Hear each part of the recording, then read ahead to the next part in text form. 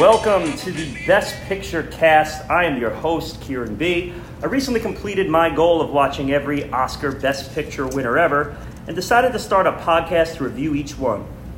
Each episode, myself and a revolving co-host will discuss, assess, and evaluate a different Best Picture winner with a goal to establish a ranking for the entire list. This is not a Who Should Have Won podcast. We're here to discuss the inner circle of movies who took home the crown in their respective years. As a disclaimer, this is an opinion-based podcast and a subjective discussion by movie enthusiasts who don't claim to be trained experts. If we destroy your favorite movie or praise a movie that you think is trash, we encourage you to write in at our email, which is bestpicturepodcast@yahoo.com. Again, that's bestpicturepodcast@yahoo.com. You can also find us on Twitter, Instagram, Facebook. Just search Best Picture Cast. Again, Best Picture Cast. You can get us on all of those platforms. And we are back yet again for another movie on the old list. Happy to be back here. I have a new guest joining me today. He's making his BPC debut. A new contestant in the BPC universe. Before I introduce him, I'm going to let you know that we're doing American Beauty today, the 1999 Best Picture winner. A lot to discuss here with this flick. Here to discuss it with me is Jay Dowski. Jay, how you doing today? Good, how are you? Long time, first time. Long time, first time. Yeah, it's been waiting to get you on here. I'm happy to finally be breaking the mold here and getting you in the mix. An interesting movie to discuss, and a movie that you selected, Jay. I did. You have been gracious enough to let me come on here. When I found out you were doing this, I remember saying to you, I have to do this. I don't know how. I'll do whatever, but I want to be on this. And you said, all right, come up with a list. And I gave you 5 movies, and this was on it, and I'm very glad that we chose this one. Definitely, man. And you know what? It's not one that I would have selected right out of the gate, but after watching it, I'm definitely super interested in having this conversation. There's a lot to talk about. It's not a run-of-the-mill Best Picture winner. There's definitely a lot of moving parts to it and a lot of interesting trivia to go along with it, too. So this is going to be a good discussion. So we're talking American Beauty. Jay, what was your first experience with American Beauty? So American Beauty, for me, is one of the reasons I put it on my list to you that I wanted to do it, is it's kind of, I have some personal attachment to American Beauty. It came out in 99, and I was 14 years old, and I remember my brother taking me to go see it at the movie theater, and he's 3 years older than me, so it's like your big brother's taking you, he can drive now. We were excited. We saw Kevin Spacey in the previews, and we had loved. Can you say Kevin Spacey on it? I think we don't. We'll find out later. We have to edit it out, but I think we should be good on it. Like Kill Bill, like beep. Right. So we saw. So Usual Suspects comes out in '95, and we love Kaiser Soze. We quote Usual Suspects. So when '99 comes around and Kevin Spacey's in this movie, I was like, can we go see it? And being a good big brother, it was like a special event when your brother took you to go to the movies alone, just you and him. We saw Snatch around this time, I think same year. We saw Snatch, The Blair Witch Project, and we see American Beauty in the theaters. And I remember we loved it, we leave, we end up like quoting the movie afterwards for months and months on end. I actually remember coming home, and my mom had flowers on the kitchen table, and they were like dying, and there was roses in them. I was like, Joe, go lay down on the bed. They took all the petals off the roses, and I stood on top of the bed, and I dropped them onto his face, like in the scene we're going to talk about. And he's just like, spectacular. So it's just, and we still to this day we still talk about it. It was a great experience going. Something I won't forget. And while we're talking about flower petals, and that's obviously the image that this movie has left, is that scene with those red flower petals. I am drinking the Ithaca Flower Power ale today, the Ithaca Flower Power IPA, to kind of keep up with the American Beauty theme. And my first experience with this movie, man, I watched this when it came out, like probably like right when it came out to home video. I'm in high school at the time. I don't really have much recollection from the first watch, but then I remember rewatching it in college, and then probably just after that, and then I have not seen it since. So it was a very long time until I watched it last night. Much different experience this time around, when you could kind of get over the storyline and the emotion of what's going on and kind of focus on what they were trying to do and what they were able to achieve with it. So I'm definitely more ready to talk about this now than I was when you brought it up. So like I said, had I left to my own devices, this probably would have been one we did further down the road. But that's how that's the nice part about how this works is you get pushed into one, and then you end up getting something out of it that you appreciate. So I do want to mention too, Jay, that you are the author of a novel, and a novel that's been out, and you have the sequel to it coming out. But the name of the novel is Bury Me in Montauk by Jay Dowski. It's available on Amazon. Correct. Cool. So you can get that on Amazon. Tell us a little bit about the novel. So Bury Me in Montauk is about two brothers who receive word of their father's death and receive his urn and a note that says, "Bury me in Montauk. Take the urn together and go bury me in Montauk." Now, they really don't know what's going on. They hardly ever talk to their father. They hardly ever talk to each other. So it's kind of a shock for them to first be brought together and then to have to go travel together out to Montauk with their father's urn. Wow. And on their way to finding out where to bury him, they find out who their father was during his life. So on their way to burying him, they start digging up all these little hints and clues about his life and why he was the way he was. It's like a suspense mystery novel. Very nice, very nice. And I have my brand new signed copy right here, Bury Me in Montauk. And I'm looking forward to take a little break from my regularly scheduled Stephen King library reading and get into Bury Me in Montauk. It's a great beach read. And that's very quick beach read. It's that time of year for that too. We just passed Memorial Day. I think we're ready to go here, man. Anything else you want to bring in before we deep dive this baby? The one thing when you were introducing it and you said it's not like your typical Best Picture, I originally, when I sent you that list, I was like, oh God, please let it be like Forrest Gump. Like, who doesn't want to talk about Forrest Gump? It's a great film. It's got all the moving parts, acting, directing, music, cinematography, and it's like a big film. And Forrest Gump is like the Academy's favorite kind of film, like these big films or the epics or like the hero's journey. Movies like in the 80s around our time, like Gandhi, Amadeus, Out of Africa, The Last Emperor, like these are all movies that the Academy is eating up. And then in the 90s, Dances with Wolves wins, and then Silence of the Lambs comes along, and it's funny, you just did this podcast, and it's like not the typical epic, winner. Yeah. It's like this visceral, guttural, like movie that you'll never forget how it made you feel the first time you saw it. A true original story. Right, and it went up against JFK, which could have easily won because of how much production effort that took to make. Big cast. Right? So they do Silence of the Lambs, and it's like an outlier. And then they go back to Unforgiven, Schindler's List, Forrest Gump, Braveheart, The English Patient, Titanic, Shakespeare in Love, which is still a big period piece. Yeah, this is American Beauty and the aforementioned Silence of the Lambs are the only two the only two Best Picture winning movies in the 90s that aren't period pieces. Correct. And then it's followed up by Gladiator, so you go right back down that. Over Traffic, which was like their perfect opportunity to make a statement. But we see now in 2020 more than ever that the Academy is going back to these small, quote unquote, smaller films about like personal stuff, like Parasite, or in 2016 Moonlight over La La Land. That was La La Land. If it was 1940s, was a shoo-in, surefire. Oh yeah, the old musical. They go Moonlight. They went in 2015. They went Spotlight over The Revenant. They're starting to like enjoy the idea of awarding these small films that like hit you somewhere hard, like in the gut, and are like like lower budget than these bigger films that usually win.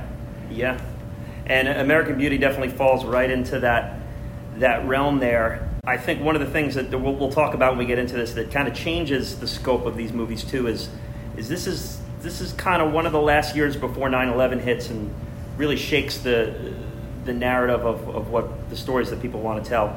And I think you get a little bit of that within the climate of this movie. What do you say? While we're here, why don't we get into it? You ready? What do you say, Jen? One more time for the sweet souvenir? All right, here we go. Let's dive. American Beauty. The year is 1999. It is the dawn of the turn of the century. President of the United States is Bill J. Clinton, and he's all wrapped up in impeachment trials around this time. The World Series. God, it's the second week in a row where we have an Atlanta Brave defeated team in the World Series.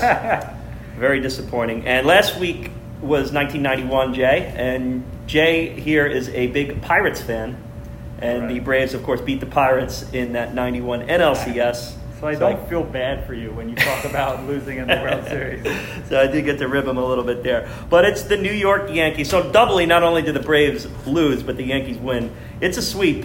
The Yankees sweep the Braves in the World Series. It's the infamous John Rocker Subway experience where they beat the Mets in the NLCS and then face the Yankees, and John Rocker riffs on the subways. Kieran never turns down an opportunity to text me and say, yo, turn on FSNY, and it's the Braves Pirates game. Sid Slid. Sid Slid, That's baby. all I hear is Sid Slid. And Sid Bream. Bro, I can't wait to watch this. Sid Bream beating Barry Bonds' throw to Mike LaValliere. After Andy Van Slyke said, Barry, couple of steps in there. And he gave the universal peace sign, as they put it. Song of the year. It's from an Oscar Award winner. It's Believe by Cher. Do you believe in life after love? After love, after love. It's the birth of the auto-tune, more or less at least in popular music. And American Beauty wins the Oscar for Best Picture. American Beauty is directed by Sam Mendes, written by Alan Ball. The cinematography is by Conrad L. Hall. The movie is starring Kevin Spacey, Annette Bening, Mina Suvari, Chris Cooper, Thora Birch, Wes Brantley, and Allison Janney. It was nominated for 8 Oscars. It won 5 of those 8 nominations, including Best Picture, Best Lead Actor, Kevin Spacey, Best Director, Sam Mendes, Best Screenplay, Alan Ball, Best Cinematography, Conrad L. Hall. The other nominees that it did not take home: Lead Actress, Annette Bening, Film Editing, and Original Score. And kind of an interesting factor about this as far as Oscars go is it very nearly won the Big Five. Mm-hmm. And we discussed the Big Five last week with Silence of the Lambs. There's only 3 movies that have done it. Silence of the Lambs, One Flew Over the Cuckoo's Nest, 2 movies we've covered already, and It Happened One Night being the third. So this very nearly and arguably could have. And Annette Bening takes home this trophy if Hilary Swank is not doing Boys Don't Cry. You know what? I have a take on that too, man. I think Hilary Swank might have won that because they were hesitant to put this in the Big Five category, which is a little. I hope that that's not the case. I hope that they didn't decide it based on that, right. And it probably didn't, because it's tough for each voter to forecast how everyone's going to go. Conspiracies. But you'd have to be worried about that, because honestly, I thought I liked Annette Bening's performance better than I like Kevin Spacey's performance in this. We'll get into that. We'll get into that more. But yeah, Annette Bening is the only one who does not win the lead actress, but it gets Best Picture, it gets lead actor, it gets director, and it gets writing. Those would be the Big Five that we're referring to. The final Best Picture winner of the 90s.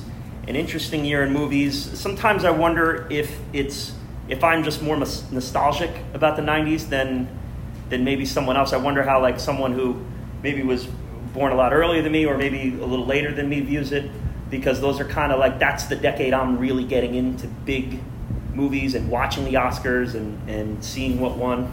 I don't know. What do you think on that? I think that's true. I think the same would go for 90s music, 90s alt rock, listen to, I'm on a desert island, that's the genre I'm going with. Yeah, a little Pearl Jam, Soundgarden. Yeah, we'll get into the movies in 99 later, but we've talked about 94 being one of the best years ever, so both of us are definitely nostalgic for this era. Yeah, for sure. And we just went over the list of these big epics and period pieces. Those are still movies that hold up to this day. Movies like Braveheart and Forrest Gump. Nobody looks at that and says oh, that should have, like, that movie stunk. You know what I'm saying? Yeah, It's a great time I would think for the following filmmaking. year, Gladiator's the same deal.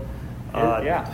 You know, Titanic's kind of gone up and down the old approval rating meter over the years. I think people are starting to remember it a little better than they were initially when it was at mega blockbuster status. Since we're talking about it already, why don't you bring up some of those movies that were in '99? Because '99 is an interesting year where I look at the nominees and kind of say, ooh, this is kind of a weak year for nominees. But why don't you talk about some of the other movies that came out that year? So the other movies, so I didn't realize how awesome 1999 was. First of all, a top 10 movie for me, Magnolia. Absolutely, and when I was doing prep for this, man, I was shocked that wasn't nominated for Best Picture. I mean, to me, that has Best Picture written all over. It might be a shade too long. Yeah, he gets the screenplay nomination, but not much. Like, that's it. Probably editing. I don't know for sure, but, you know, definitely screenplay. And, yeah, they kind of just... Oh, Tom Cruise gets nominated. Tom Cruise, and you know, I still am holding out for that Tom Cruise win one of these days. I hope maybe it's coming. He gets on the couch on the podium and just starts electrifying the presenter. Maybe next year when he's playing Hamlet in space, you know, Hamlet on the moon, he'll be able to get... He's a stud. Like, some people don't like him, but... Like, I watched the latest Mission Impossible, and the guy learned how to fly a helicopter for that movie. Unreal. Does all his own stunts. Yeah, so I give it to that guy. So Magnolia comes out. The Matrix revolutionizes, you know, how action movies are done, and like camera angles and graphics and special effects. And talking about The Matrix, I think that if this is today, Matrix is definitely in the 10 nominees list. I think I think back then they were probably a little more hesitant to nominate sci-fi and comedies.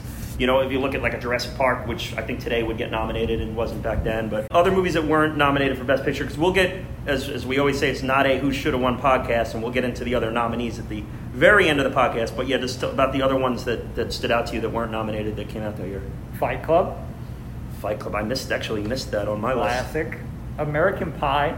All these movies are pop culture, you know, legends for us, for people like you and me who grew up. You'll never forget American Pie. Blair Witch Project. Another one I think got criminally undersold. Like the fact that got nominated for a Razzie is absurd to me. To me, that should have been in them with the list of nominees too. I almost picked that last week for my horror movie. You're not gonna, but yeah, that is crazy.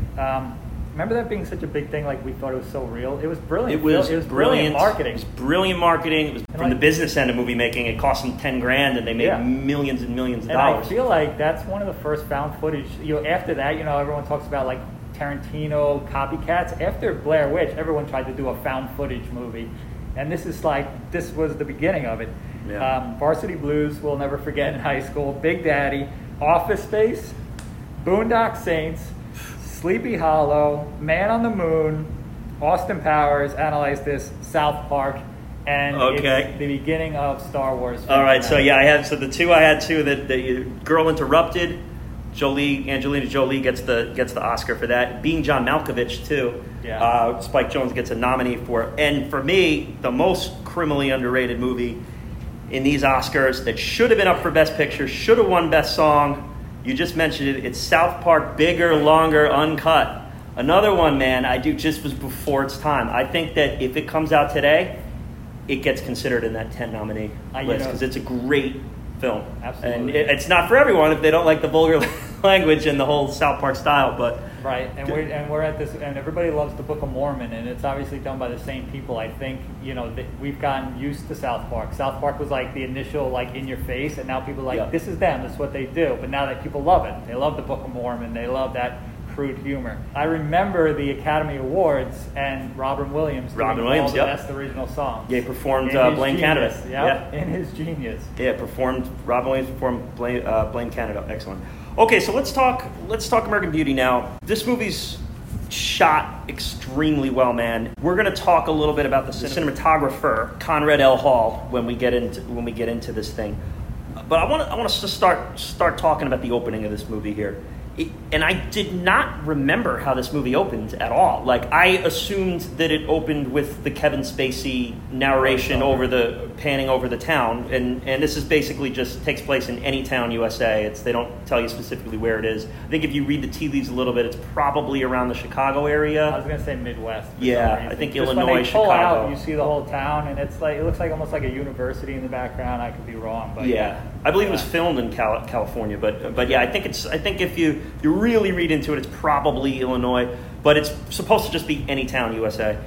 And every town USA. Every town USA. There you go. So yeah, it opens with that video cam scene that is basically like a clip from a scene we'll see later in the movie. It kind of leads you to believe, or at least when I'm remembering the movie, it just made me think that it was about something that it wasn't. And then I watched the movie and then did a little reading about it. Goes, oh no, it was about something that I didn't think it was about. But we'll discuss that a little more. What do you think about this opening scene here with the video cam and more specifically the spacey narration over the Well, are you talking about, did you read about the courtroom drama? Yes, yeah. You want to talk about that later?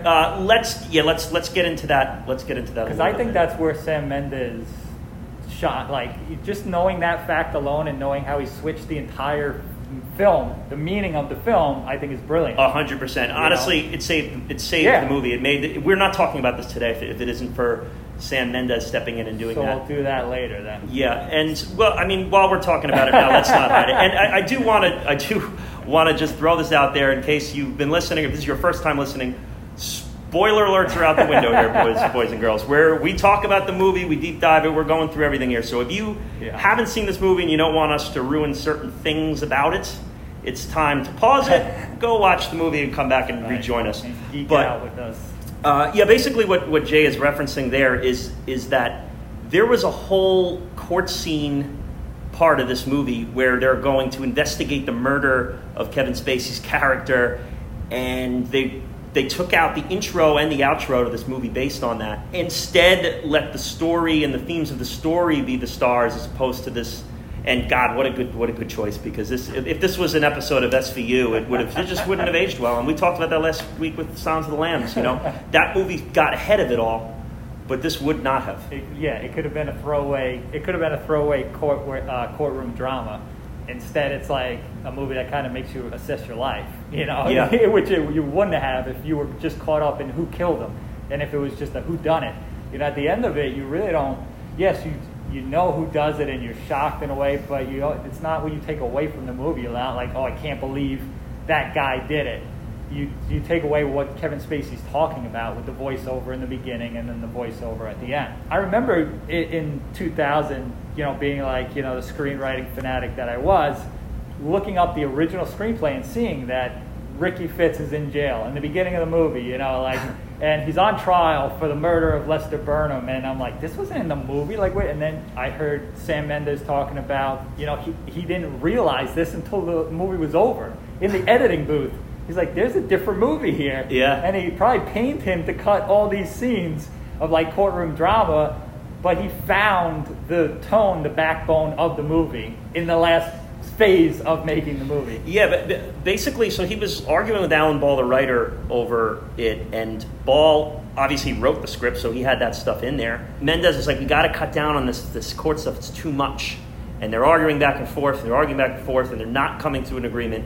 And ultimately, Mendes, so the stuff that Mendes cut, Ball wasn't into. He goes, no, we need to have it. So Mendes basically just cut it all. So, well, what about if we take it all out? And then Ball went, ooh. Now there's something here that I didn't. And it's funny, if you've seen, and Alan Ball is the creator and the writer of 6 Feet Under, and if you have seen the show or if you're a fan of the show, this movie really launches the theme of 6 Feet Under, and you can kind of see the blueprints of it from there. And I wonder if those blueprints existed before this movie was cut into and edited into what it is now. It's interesting to think about. It is cool. But as far as that opening scenes goes, man, I still think they should have cut that first part. Like that part. Yeah. I don't like the camera.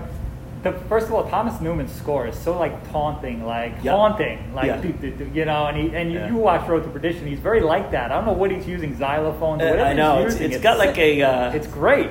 Yeah, it's got a Dexter vibe to it. Yeah. So I love the second opening of the movie, which is Thomas Newman's music and the coming down the street. So I would have loved to open up with that and just be like, okay, let's groove. We're grooving now, right? And I think it throws everything off in the beginning. Lester's already telling you 30 seconds later that he's going to die. So I don't really want to know or care that the kids did it.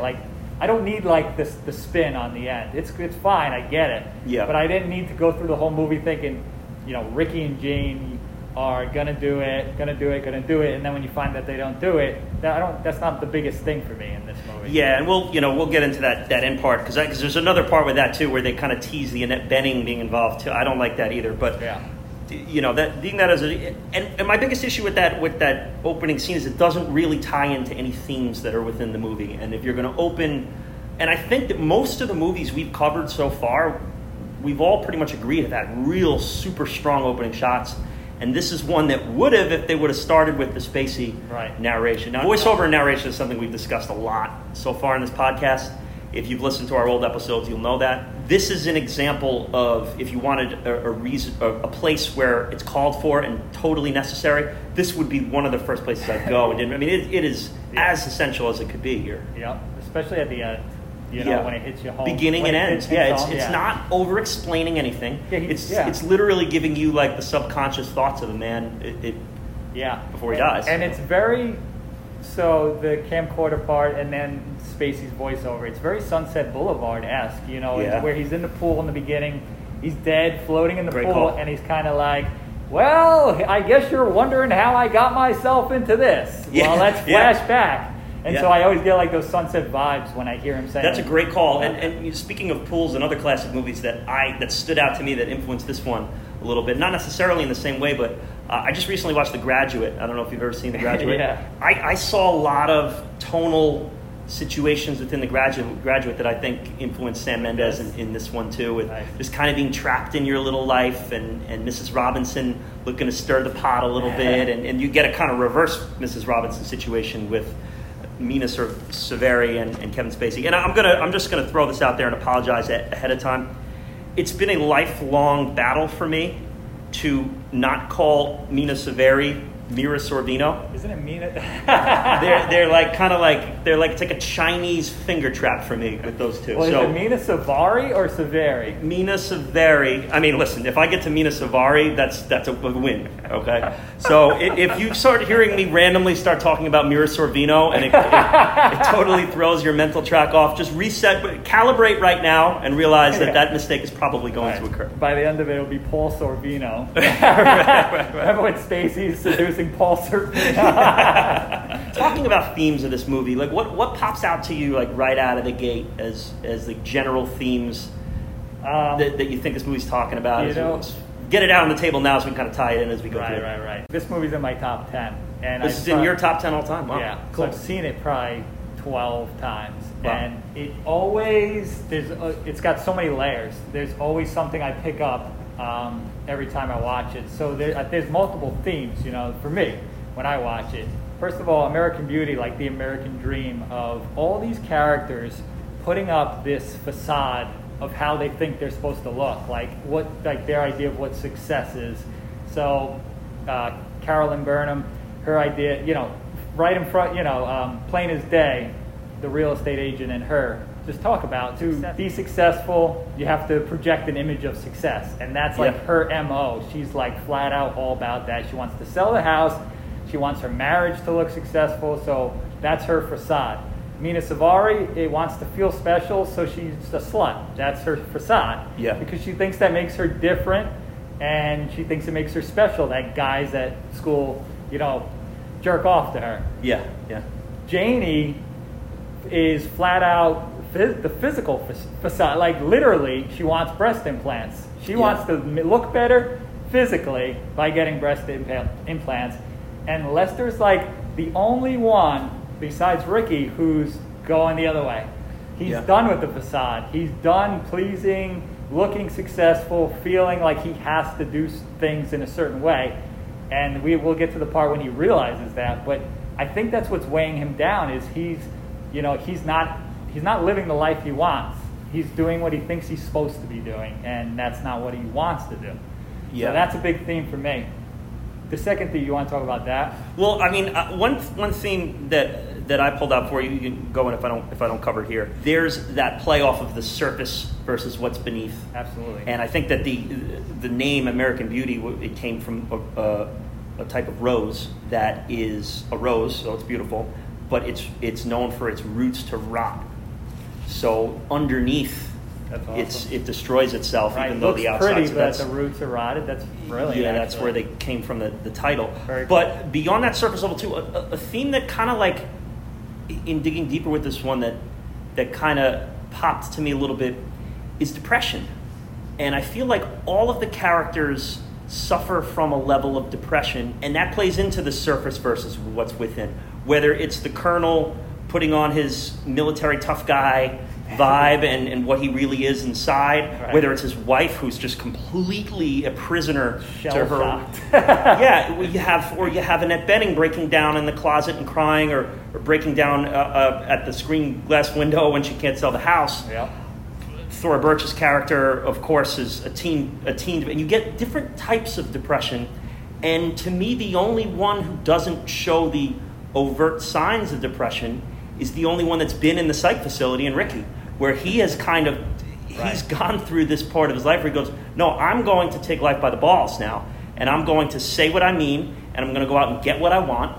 And really the only person he's dishonest with is his father, who he loves despite the father's being intertwined with hatred throughout. And it's about keeping up the facade. So when you mentioned Carolyn breaking down, she can't sell the house, and she's smacking the shit out of herself, and then you see her like, no, snap out of it, put your face together, let's keep going. And like you just saw like a crack, and then she covered it up real fast. And that's all the movie's about with her, is covering up her cracks. And then at the very end, when shit hits the fan, she just explodes open. Yeah. And that's like the most gratifying part for her character. And that's probably the biggest character arc in the movie. Yeah. Because you don't expect that, and that's the last thing she wants, is to crack open and be revealed. And she does. She just absolutely explodes, and that's a great scene. Yeah, and I gotta say too, with this, and one of the categories for our awards that we've added recently is the time machine recast, where you can pick anyone at any point of their career and plug it into the movie. And we just did that for Rocky and Silence of the Lambs, and I sweated out that, and I got to Mary Beauty. I'm like, all right, well, this one will be easy.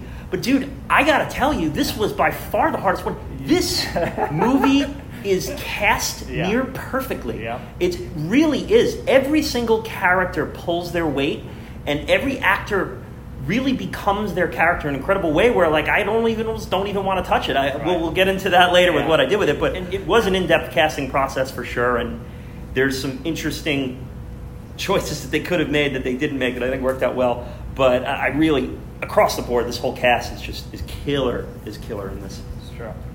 So after our opening pan scene where we kind of go through the yards and everything, we meet the neighbors, the Jims. Yeah. Scott Bakula is... So what's your business? Big Scott Bakula from Quantum Leap, if anyone's a Quantum Leap fan of there. And it's also in that Always Sunny in Philadelphia episode where he plays himself as a Quantum Leaper. That's amazing. But where the gang becomes black. Right. They're kind of painting this perfect portrait of an American family with the white picket fence, and they're discussing, how do you get to grow your roses like that? Right. And the gay dudes are yelling at their dog, no bark, no bark. And the Jims are great characters in this. They're just really friendly, overt people who are just when they meet the Colonel is a great scene too. But so Lester's kind of really taking you through his whole deal here. And, I asked you to pull a quote, and I pulled a quote too, and mine just happens to kind of be right out of the beginning of this thing. Look at me, jerking off in the shower. Oh, and there's definitely no shortage of Kevin Spacey handling himself in this movie. Let's while we're here, let's do the Kevin Spacey disclaimer situation here. Okay. All right, so there's obviously no way to avoid this here with a movie like this. This is his second Oscar win in this one. In 5 years. We're gonna be dealing with this a couple times throughout these podcasts. The Woody Allen episode is another one that will come up as well. But these people are actors who are not necessarily all upstanding citizens. Right. So we're gonna try to separate the art from the artist, and whatever Kevin Spacey does in his personal life that's obviously sunk his career is for someone else to discuss at this point. We're going to pretty much just talk about his portrayal of the character in this movie.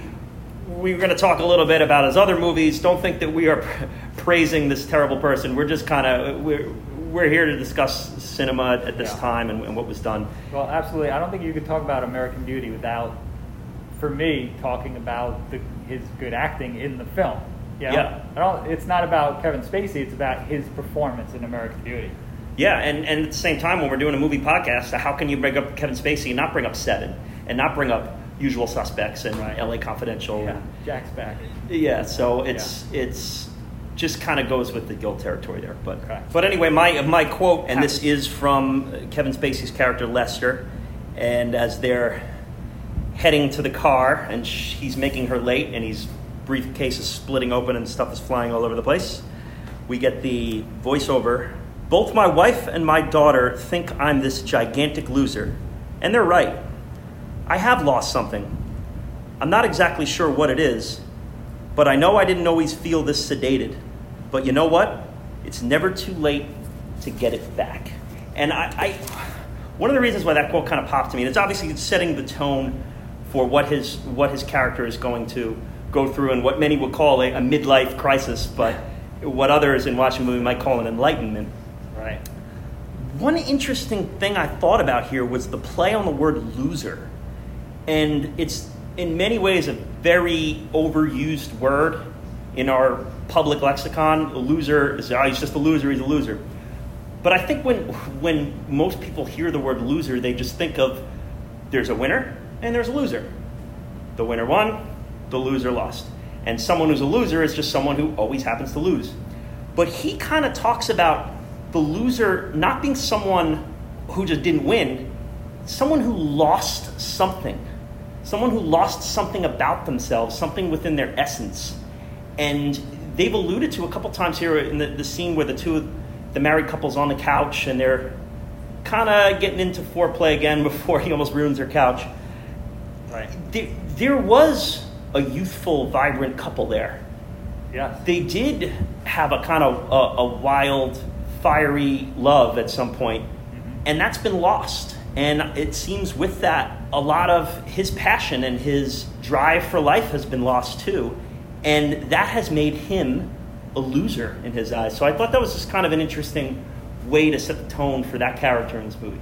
It's a great quote, and you just said before that, it's either a midlife crisis or he's enlightened. And when he's voicing over, he's already dead, he's already been enlightened, so he can look back retrospectively and say, and make brilliant insight like that. Yeah. You know, so that's great. And when you talk about that couple, you know, he spends a lot of the movie being sarcastic with her, you know, making her angry and upset. In that couch scene, you realize, like, wow, they were a little wild, and they did have a little romance, and they let their guard down, and they go back for like 10 seconds.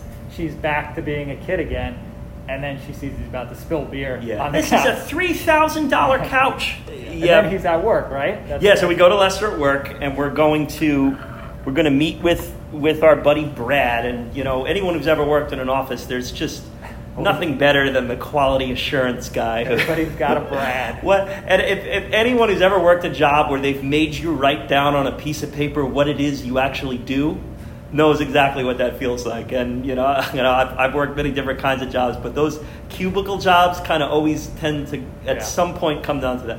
What is it you do here, sir? When I was doing a little research on the film itself and just listening to like Sam Mendes talk about it, I never realized he's in the shower, he's confined. He's in jail, is what it's supposed to be. He's looking out at Carolyn do her roses, talk to Jim. He's behind the glass pane with bars. In the office scene, there is a reflection of his face, and there's digits and numbers going down the computer screen. Wow. And his reflection is there as well, so he looks like he's behind bars. Wow. And then on his, brilliant. I'm like, 2 seconds later, there's a wider shot of his desk, and there's a little bumper sticker that says, "Look closer," on his desk. And that is the theme of the film. That was the film's tagline. If you saw the movie poster, look closer. Yeah. And that's the tagline. Like you're saying, there's the American Beauty rose, but look closer and dig deeper, and you will see that there's rotted roots there. And I'm doing this one from memory too, but if I'm not mistaken, I do believe on his way back from his job, they're in the minivan. They're arguing in the minivan, she's riding him, and what are you, just going to be unemployed? So you get the shot, you don't the camera's not in the minivan with them talking. You're outside the minivan. I believe it might even be behind a fence too. Fence, yeah, right, so the white fences picket would be the Yeah. old jail there too, where he's kind of enclosed by his life there. So very, very cool pickup there. That is cool. We're then gonna get that first dinner scene. We get to see them in there, and one of the things that is in the beginning of the movie and is then again in the end of the movie is the use of photographs. And he kind of looks. You see the photographs of Jane as a young girl and them as a happy couple, and that could, were they really happy back then? Were they not? But again, the photograph shows you the glimpse of life. Right. Just they were happy. And what that life looked at, but. Does a photo tell the whole story of what's beneath? And you kind of get that on later on. And you see that they're young. They were young. Yeah, and happy. Jane's probably like 6. So there's 2 dinner scenes, both obviously very different. This one, the music's playing, and when you cook a healthy yet savory meal, then you can pick the music. I wonder if she decided to cook one day, she could blast Limp Bizkit and Orgy, which is what one of her posters on the wall is. Orgy Blue Monday. Imagine she just comes home and learns how to cook quesadillas and just starts blasting. Hey, Ma, you said it, not me. These are your rules. That's it. We're listening to Significant Other now, Mom. That's how it goes. Did it all for the nookie. Enjoy your asparagus. But can we talk about how brilliant Conrad Hall is pushing into the dinner table as it's going on? You're just quietly just looking into this scene, and it's one of the beginning, it's one of the first scenes where I took note and was whoa, this guy, this is going to be a beautifully shot movie. Yeah, and man, when we'll spend a little time now talking about Conrad L. Hall. When we were kind of doing our preparing each other to start this project here, and I'm all right, well, let's look at other Sam Mendes's other movies. You were well, we need to look at the cinematographer's other movies too, because he rejoined Sam Mendes for Road to Perdition, which you referenced a little earlier. Right, you saw it. Yeah, I watched it last night right after I watched this, and awesome. And the other one, which I didn't realize until today, which I saw recently too, I watched about a month ago, was Butch Cassidy and the Sundance Kid. He won and for him. Oh my God, I mean, dude, if you watch that movie, you'll watch that movie and then you won't believe what year it came out. It's one of those, it's a 60s movie that it's shot like a movie that could come out to today. Right. And it's crazy. And so he wins the Oscar for Butch Cassidy and the Sundance Kid. He wins the Oscar for American Beauty.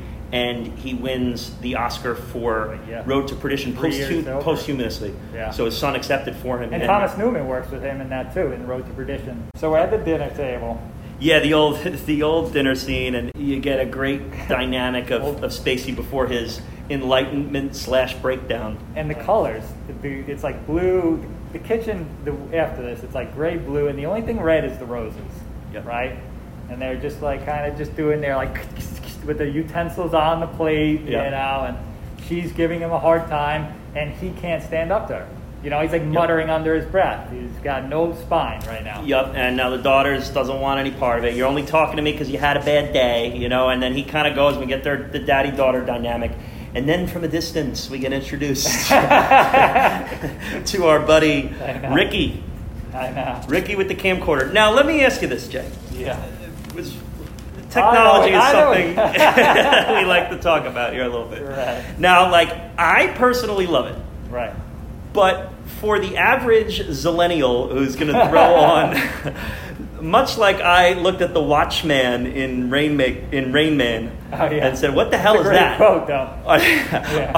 Are they going to see a camcorder and go, "Mom, what the hell is that thing?" Right, look at that thing. Well, before iPhones and before, what do you think about it with all the tapes in the room and stuff? Is it dated with that? Is it?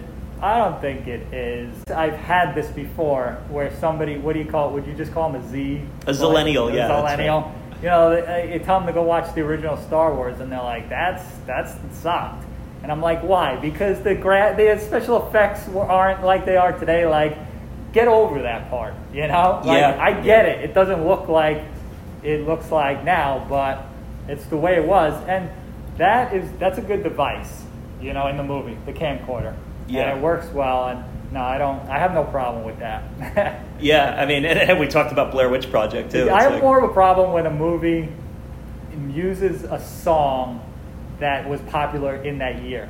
Okay. So, like, if you're saying if Limp Bizkit was playing in the background of American Beauty, I'd be like, that you'd love God, it. Right? No, like, God, this is outdated. Yeah. You know. So The Who, classic. That's a timeless thing. And the music in this movie, man, it's strong. It's not great. Like, it's not great because they kind of They go a little bit like classic rock radio with you a little bit, whether it's The Who or, that's what he would the listen Guess to, Who or the. And that's what he would listen to, and that's what she would listen to. Rain on My Parade. It's all very character. Oh, I actually love Rain on My Parade and that because it's. I love any time they use an alt version where usually Rain on the Parade you're hearing the Barbra Streisand version for them to use Bobby Darin. So like I was like, and I shouldn't do this. I shouldn't do this when I watch these movies because I've obviously seen them all before at some point in my life. Some of them I saw a year ago. Some of them I saw 10 years ago. Right. Sometimes with these, knowing that I'm going to podcast about it, and I'm ready to attack certain people and certain characters. And the Wes Bentley character here, I was ready to go after. I don't know whether it was the Not Another Teen Movie spooks or the wool hat in the middle of the summer. Whatever it was. And I'm just like, I bet you that character doesn't age well. And I bet you, because what else was that guy even in? Right. And I'll tell you what, man. He was going to be public enemy number one for my recast. Yeah. Dude, I wouldn't touch his role in it. He kills it in this movie, man. It's Wes Bentley is the actor's name. He pops up in American Horror Story, I think. He's in The Hunger Games. Interstellar, which is a movie I just watched recently. He's one of the astronauts in that. He's the right combination of good-looking and creepy. Right. And that's tough to. Right. It's tough to kind of balance that, but he does a nice job of where he's good looking enough to believe that you can get past his creepiness, but he's confident enough too that he can manage it, and he would definitely still creepy. Yeah, he would make a good serial killer. Yeah, yes. He'd be like, oh, come on in. Oh, what? Yeah, come on in. No problem. Yeah, right in that great guy right there. Right in that American Psycho vibe right there. Yes, absolutely. And I thought for sure that you were gonna do what you initially thought you were gonna do, which was he was gonna be like talked about as like, what the F is up with Ricky Fitz? Yeah. Because I do feel like, it's funny, I said to my coworker today, it's like, you ever see American Beauty? I was going to tell him all about this. Like, you ever see American Beauty? And he was like, yeah, that movie with it was a little weird. And like, when you think of that, you're thinking of Ricky Fitz. You are. And you're thinking of Mina and Lester and Kevin Spacey. Right. Those two things make everybody say, that was a weird movie. Yeah. The Lolita aspect and Ricky Fitz. I don't think Not Another Teen Movie did any services to that either. I think like them making fun of it kind of like that's right. It pulled the cloak out under that one. You know what it is about him too is he's so stone-faced throughout most of it, and he's just so like non-emotional. Everybody else, like Carolyn Burnham, is so emotional, and you just kind of like like a Carolyn Burnham. Or like a Lester Burnham, or a Mina, or Angela, or a Jane. Like, you don't know many Ricky Fitzes in your life, So true. You're like, I don't know how to feel about this guy right now. I don't know him. Yeah, imagine just walking around and someone's just got their iPhone out filming you all the time. Dead birds. Chill. Yeah, chill with birds. the Snapchat. Yeah. And then right, dead birds and dead homeless women. Yeah. Then, like you said, like what was brilliant, what you said before, a great observation about, he's the one that was in the psych ward and has absolutely collapsed and broken down, and he's come back into their lives to be the backbone of this movie. He's like a third party, like, when you think of main characters in this movie, you're thinking of Lester, Carolyn, Janie, and Angela. Yeah. And then there's the Fitzes next door. Yeah. But he literally delivers the whole point of the theme of the movie. And he kind of his dad drives the plot. Yeah. So it's like amazing, yeah. Or the culmination of the plot, at least. It's really cool. Yeah, and just to step out of it for a second is, like, my recollection of this movie is that it was dark and cold and not a feel-good movie and not something I want to rewatch. I didn't realize how warm it was and how there is a message in here that is optimistic. This is not necessarily just a pessimistic movie, because it is a pessimistic movie. It's taking what everyone knows as norm and saying that it's no good and that beneath it it's rotting. Right. But there is a message within there too, and there is a level of hope and a level of afterlife to it too. So we'll talk a little more as we go. But I had a much better experience for sure this time. Right. From that aspect, at least. But so we, after meeting old Ricky, and he's, you know, I mean, listen, it's not. I mean, filming people while they're inside their house is not generally a cool thing to do to begin with. Here, it's not. Yeah. You know, that's what he does. But hey, it's a stick, man. He would make money doing that now. He'd be a voyeur. He'd have his own webcam. Right. He'd just park up next to Aaron Andrews' house, and you'll the girl next door or Hulk Hogan. Yeah.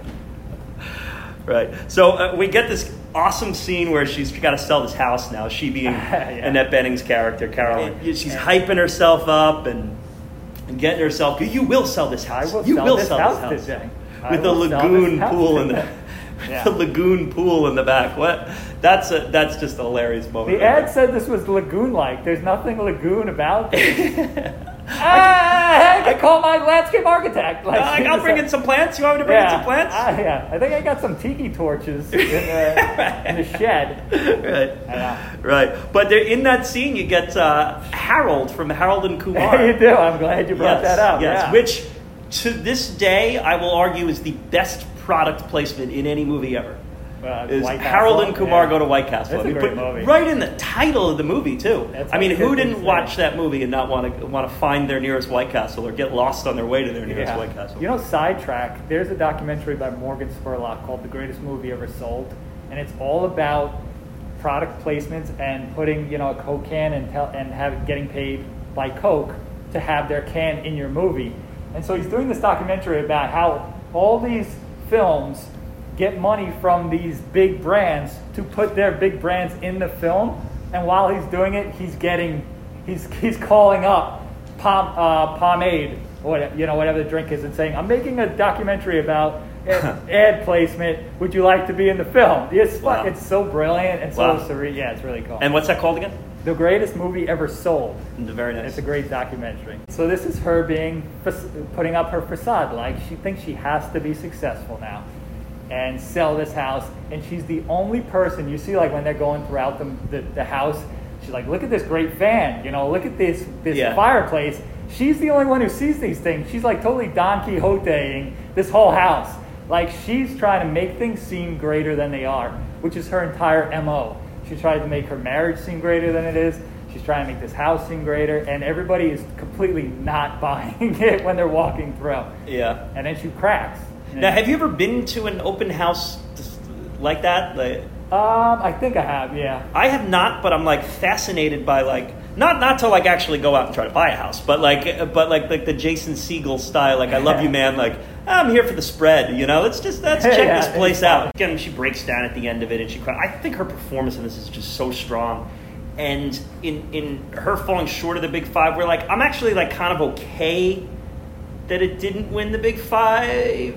I don't know why, it's a short list there, but if it would have happened, it would have happened. But I kind of like her performance better than Spacey's in here. I think that Spacey, and have you seen House of Cards? Were you a House of Cards guy at all? Yeah. Okay, so you kind of see what he does, and he, in many ways, he kind of reprises his role with this in You mean in his House acting of Cards. technique?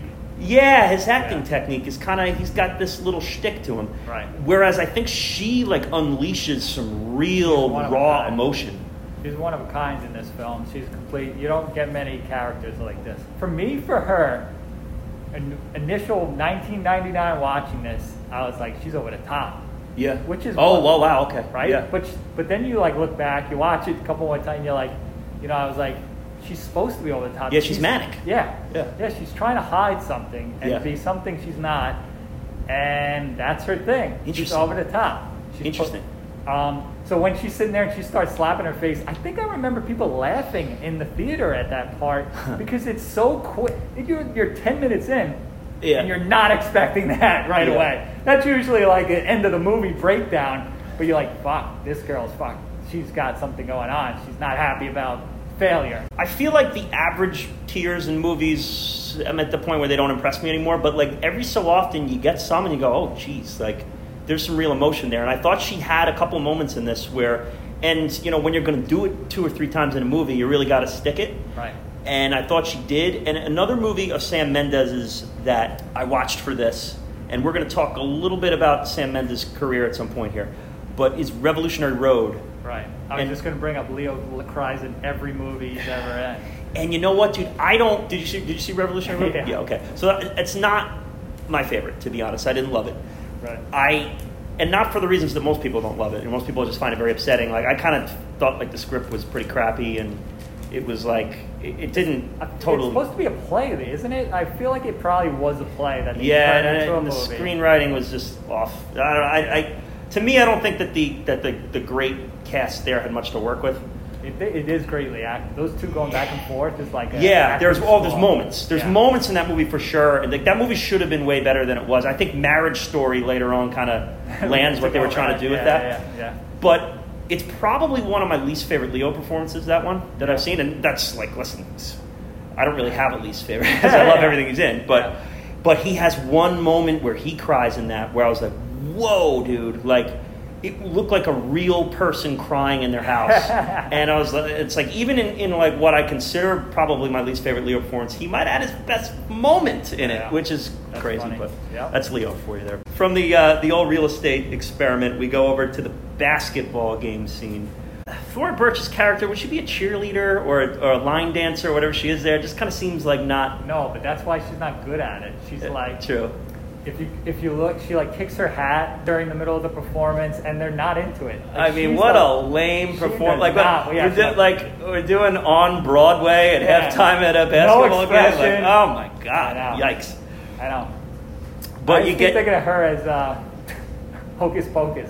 Yeah, she's the kid in Hocus Pocus, right? Like, yeah. She's still got that goth look in American Beauty. Yes, and she's, her performance is lost a little bit in the great performances that take place here on this movie, but she's real solid in that role and plays that kind of emo teen before emo was a thing. This is just a personal preference for me. I'm not a big dream sequence movie guy. I'm really like later on he's actually dreaming with her in the bathtub and the flower petals and so the basketball court is like, that's like the go-to iconic scene is the one with the flower petals and her leaning back, and the one that is on the poster and is the image that probably most people think of when they think of American Beauty. I mean, the basketball scene, the first time he sees her, kickstarts his entire revolution/evolution of character. He sees her and he's like, his passion is ignited. It maybe not an agreeable passion for people watching, but there's something about him seeing her and he's like,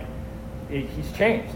From now until, and we'll talk about the next couple of scenes. Yeah, I think picked up. I think that turns the electric fence off, but the T-Rex going through is when he smokes with Ricky.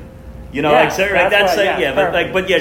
lets his guard down a little bit with his interest in her. So we're on the same page because, and you want to talk about the next scene. He's a teenager again. He can't find his words. Yep. He's bumbling over this girl. He's acting like a kid again, which has an amazing line in it too, which I had to write down in their meeting, and he's like, Jane, you did great. Like, and Angela, you were great too. Very, very precise. It's like everyone there's like, what? Yeah, and it's funny because he doesn't even want to go to that basketball game. He says there was a James Bond marathon. Nice. A little foreshadowing to Sam Mendes doing Skyfall and Spectra. He doesn't want to go see the game. He says he could be home watching a James Bond marathon, and it ends up actually changing his life, this basketball game. So it's just funny. Like, he's not in control. He's still doing what other people are telling him to do. And then he sees her, and then something has changed, clicked in his head. Yeah. They sparked. He's got a little spark now. Yeah, he's got a little kick to his step here. Does she even want us to go? And I feel like probably every parent is always, or sibling, or aunt or uncle is always like, kind of try to convince themselves that they don't really need to be at the big game or the big concert or the big recital. The average go-tos in suburban family life. So we get a little bit of Angela and Jane's relationship together. We see that she's a storyteller, or at the time we don't really know. You just think she's just, an exhibitionist, I guess, who's just proud in her sexuality. And that's one of the things I remembered about this movie from my first watch was like her basically bragging on seeing all these dudes naked and hooking up with all these guys, and then when the time comes with her and Spacey later on, like, she's a virgin, so like I remember just being kind of like, they do a very nice sleight of hand with that where she's not just BSing, like you believe her, Yeah, you don't see it come. You don't see that ending coming. No, and they did. Yeah, they definitely do a nice job there with that. Jane encounters Ricky for the first time too, where she's just standing cool. on your porch filming him. Oh, right, yeah. Yeah. She gives him the finger. Right, gives him the finger and probably calls him a creepo. And then she smiles. She goes inside and she likes the infatuation. She smiles behind the window because she looks for him again. He's gone.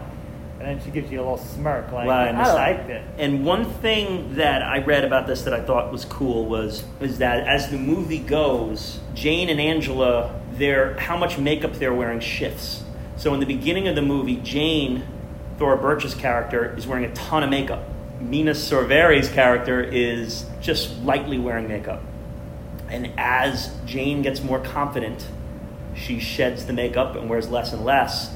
And Angela, as she starts to get a little more insecure, wears more and more and more to the point at the end she's lathered in makeup. And Jane's not wearing any at all. So cool. You kind of get the shift in their confidences. Very cool. The old call and hang up from Spacey to Angela. This will be the last time I belabor on technology here, but Star 69. I'm sorry, man. Like, is just someone? Let's just say your average 18-year-old throwing this movie on, and Angela, I star 69, and this is what came up. Are they going to know what star 69 is? I mean, it's like it's said very cavalierly in this too. I star 69, like it was some kind of like go-to move. And it was back in the day. Like that was 99 is like the heat of the old Star 69. And I think right over there they were probably developing technology to block the Star 69.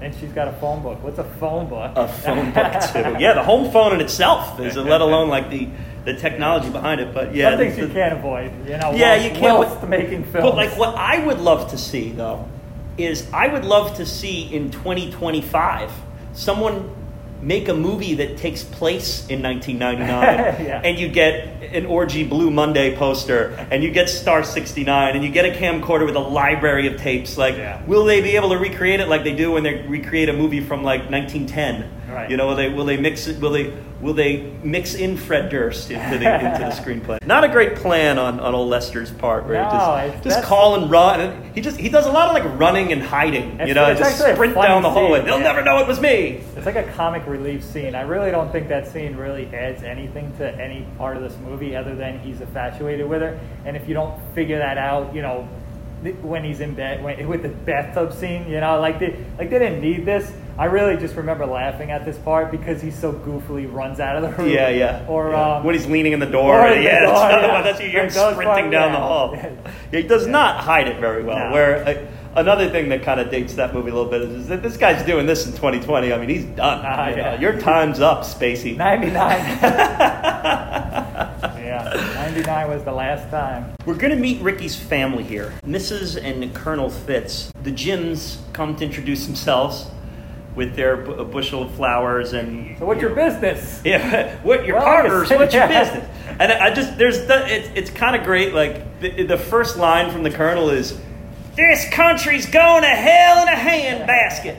It's just a great. It could or should be over the top, but it's not. It's just kind of awesome. That's why when you talked about the recasting, like he's perfect. He's I'm not touching Chris Cooper in this movie. He's probably in the movie for like 8 minutes, and makes such a big impact. 100%. Fantastically acted. So yeah. Really portrays internal agony. Oh, it's awesome. His facial expressions through this movie, you can just see see the anguish and the self-loathing inside him just by how he looks. Yeah.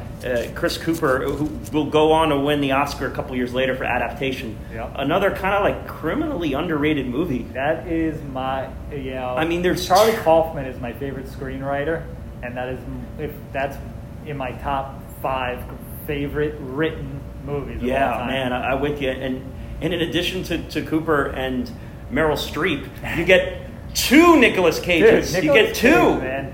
I'm telling you, I watched Face Off last week, and I wrote to my buddy to text him. I said, not for nothing, even if you don't think he's a good actor, Nicolas Cage leaves it all out there. He does not shortchange you in one role. Like Face Off, he's going 1,000 miles per hour on this bad boy, and he's not looking back. He's not apologizing for it. No Con Air. I miss him. I miss that. Yeah. He's so good in the 90s like that. Yeah, leaving Las Vegas, man, too. So when we meet Colonel Fitz, there's a scene. It's not in his first scene, but in his next scene. This was like, and you talked about some of the shots with the cinematography earlier. This one just like, I just was, in my second watch of it, I just went, whoa. So it's the scene of him watching the old black and white Army movie on the couch. He's dead center in the screen on the couch. His wife is pushed off to the side, just trying to figure out where the hell she is. If you look at the room is set up perfectly symmetrical so that everything in the room, it mirrors the other side, and he's in the dead center. And then Ricky walks in and he just kind of plops down on the couch. But if you just take that one still shot of him watching that, and it just shows that he just rules that roost, and everything goes through him, and you can see how miserable she is. And then it gets quiet, and his wife... I'm sorry, did you say something? Yeah, I'm sorry, did you say something? No. No, and it's like, no one even like sniffled or coughed. Like it literally is just... Yeah, but you see how Colonel Fitz doesn't give her 1 cent of attention. Nothing at all. He's just eating popcorn, watching that Army movie, and you realize, just like Tony Soprano, watching his old war classics. This has been going on for a couple of years now, where he's just completely ignored her. And when you go back and watch the movie, you should have saw the signs of who he is, what he, and I didn't the first time. It's a shock at the end, but when you go back and look at it, you're like, yep, you see. Yeah. And Barbara Fitz, the character is played by Allison Janney, who will go on to win an Oscar herself in I, Tonya. She plays a super dialed down minimal role here where she gets few lines in it. Yeah. And I think that Mendes actually even cut a bunch of the scenes where she was talking because he wanted her to be that just diminutive, I have no voice in this movie. And talk about, playing a role where you just literally just kind of backgrounds, but still play a huge presence too. Is the scene later on in the movie when Ricky's leaving the house and says, "Mom, I wish things were better for you." Heartbreaking. Yeah. And she said, "Wear a raincoat." Wear a raincoat. Yeah, she's just so beaten down. It's very, very tough. You have to think that just based on the amount of beatings that Ricky takes in this movie, you got to think that he's probably raised the old backhand to her before he being the colonel. But Allison Janney. Are you a Lost guy? You ever did you watch Lost? 2 seasons, and then I said they're not going to explain all this. I'm not getting involved. You know what? I was right. Come on, not No, I didn't. Yeah, first 2 seasons. I suggest going back to it. Listen, Lost gets a bad rap. So she plays Jacob and the Man in Black's mother. Her name is Mother in it. Nice. So I mean, if you quit after the second season, you're not going to know what the hell I'm talking about. But so she's basically in one episode, and it's like a backstory deal where she's basically the mother of the island. But highly recommend to finish it, because I think Lost got such a bad rap because it was probably like mental torture watching that week to week with commercials. Like you're right. And we're waiting, and it's like. It's network television, so there's like 24 episodes a season, and it's just they're kind of like meandering through the storyline. And I think in the days of binging, it is aged much better, where you can kind of roll right through it. Yeah. But when everyone brings up the best shows of all time, it's always Breaking Bad, Sopranos, Lost, and if you kind of look at what all those things... I mean, Breaking Bad was cable television, but it wasn't basic cable. It wasn't like ABC, NBC. They could do whatever they want. They made all the rules on HBO and all that, but I think Lost kind of gets left. You know what, though? I think it helped because I remember just the buzz about it is, holy shit, what happened? The ending, and you're like, we got to wait a week. Yeah. Same thing with, I remember 24. 24, man, hell yeah. And I'm actually rewatching 24 right now. And it was during college, and it was like, everybody would be in a room. I didn't watch it all the time. I just remember them like, knock on the door, and they're like, go away. We got 10 minutes left. We're at the end. Go Beep. away. And then you wait out here. Beep. Yeah. Boop. Like 10 minutes later, they all come out like, oh my God. And then they Mr. President, and then I need you to punch me through the CPU. And then every week, it was a routine. I think that kind of made it big. It made buzz around it. Whereas nowadays, I could watch Lost in a week, and I don't have that same experience of waiting with my friends for a week. Like, holy shit, what's gonna happen? Yeah. Next, we kind of get this. I don't know. It's a party, but was it like a real estate party, or is it an awards dinner or something? Like what? Right. It's like a dinner party for real estate people. Yeah, they're just like, let's just all just get drunk, and this is a pivotal scene in the movie in many ways. It is, and you don't really expect it. You know, it's not. Yeah, no, you just think you're just going about to the next thing. Yeah, on first glance, it's like whatever. It was just a move. It changes a lot of people, or starts the change of people. Yeah, we get introduced to Buddy, who's basically like the real estate MVP here, and that's played by Peter Gallagher, who's probably best known for his role in The O.C. Yes, we're probably dating ourselves again just by even bringing up The O.C. But a character actor who's just, it's one of those faces that you see, and so that scene, you get like the old awkward, just we've met before, but I'm not someone that you'd remember. Stop being weird. Yeah. And then he just like awkwardly makes out with his wife, and everyone, you can see that Buddy's marriage is probably not going great too. He's got a super hot, probably second or third wife though, whatever is going on there. Well, it's like one of the first times you see, okay, Carolyn has a failed marriage that she doesn't want anybody to know about. So she tells Lester, don't be weird, don't embarrass me kind of thing. And Lester knows she's so phony. Mm-hmm. And he embarrasses her in front of all of them by being sarcastic with a big long kiss and saying, I'll be whatever you want me to be. And you're just like, he's being a dick. He knows she's fake, and she's pissed at him because he's embarrassing her. She's trying to be so successful in everything she does, and in the back of her mind, she has such a failed marriage that it must just torment her. The internal struggle of all of these characters is really, it is wild. Which is, I think, kind of one of the reasons why, this is not, I don't think this is one of those movies, the first time you watch it, you necessarily feel great about. You need to watch it. And I think a lot of those movies, hurt a little bit. There are layers, for sure. Yeah. One that comes to mind is, not a super rewatchable movie that's obviously very well made and supremely acted, is Mystic River. Yeah, it's always on Netflix. I never go back. It's just do I want to go back there? I don't know if I want to go back there. But how great is that scene? Is that my daughter in there, Sean? Is that my daughter in there? Sean Penn just dialing up to 11. Clint Eastwood just aerial shots off his face. God, it's great. What a gift Clint Eastwood is to the world. Great. Oh God, it is great. So we talked, we referenced a little earlier, Ricky and Kevin Spacey smoking the doob out in the alleyway. Yes. And this is the turning point for Spacey for sure, where he just sees how Ricky speaks and Ricky acts, and he just goes, whoa, I can do that. And Ricky quits his job. The poor catering guy, who's just trying to get the high school kid to do his damn job, comes out and, basically just gets dismissed and sent back in. It is Ricky has this incredible ability throughout the entire film to go unnoticed, yet to change every single cast member in this movie. Yeah. Starting with Jane. He shows Jane that she's beautiful and can be loved. And then he gets to Lester, and he shows Lester how to be confident. He shows Lester by quitting, right? The manager comes, I don't pay you to do this, whatever you're doing. Yeah. And he's like, fine, I quit. And Lester's like, holy shit, so don't pay me. You just became my new hero. Yeah, right? So then he shows Lester how to be confident, and Lester's amazed. And then we'll get into how he completely breaks Angela at the end. Oh, yeah. He sees everybody for what they are. And he doesn't tell them until the time is up for that. And it's really cool. Yeah. He is like the spine of this movie. Yeah, he really cuts everyone to the core. And breaks Angela, and that's why Angela starts lathering on all that makeup. So they're smoking, and Lester is a kid again.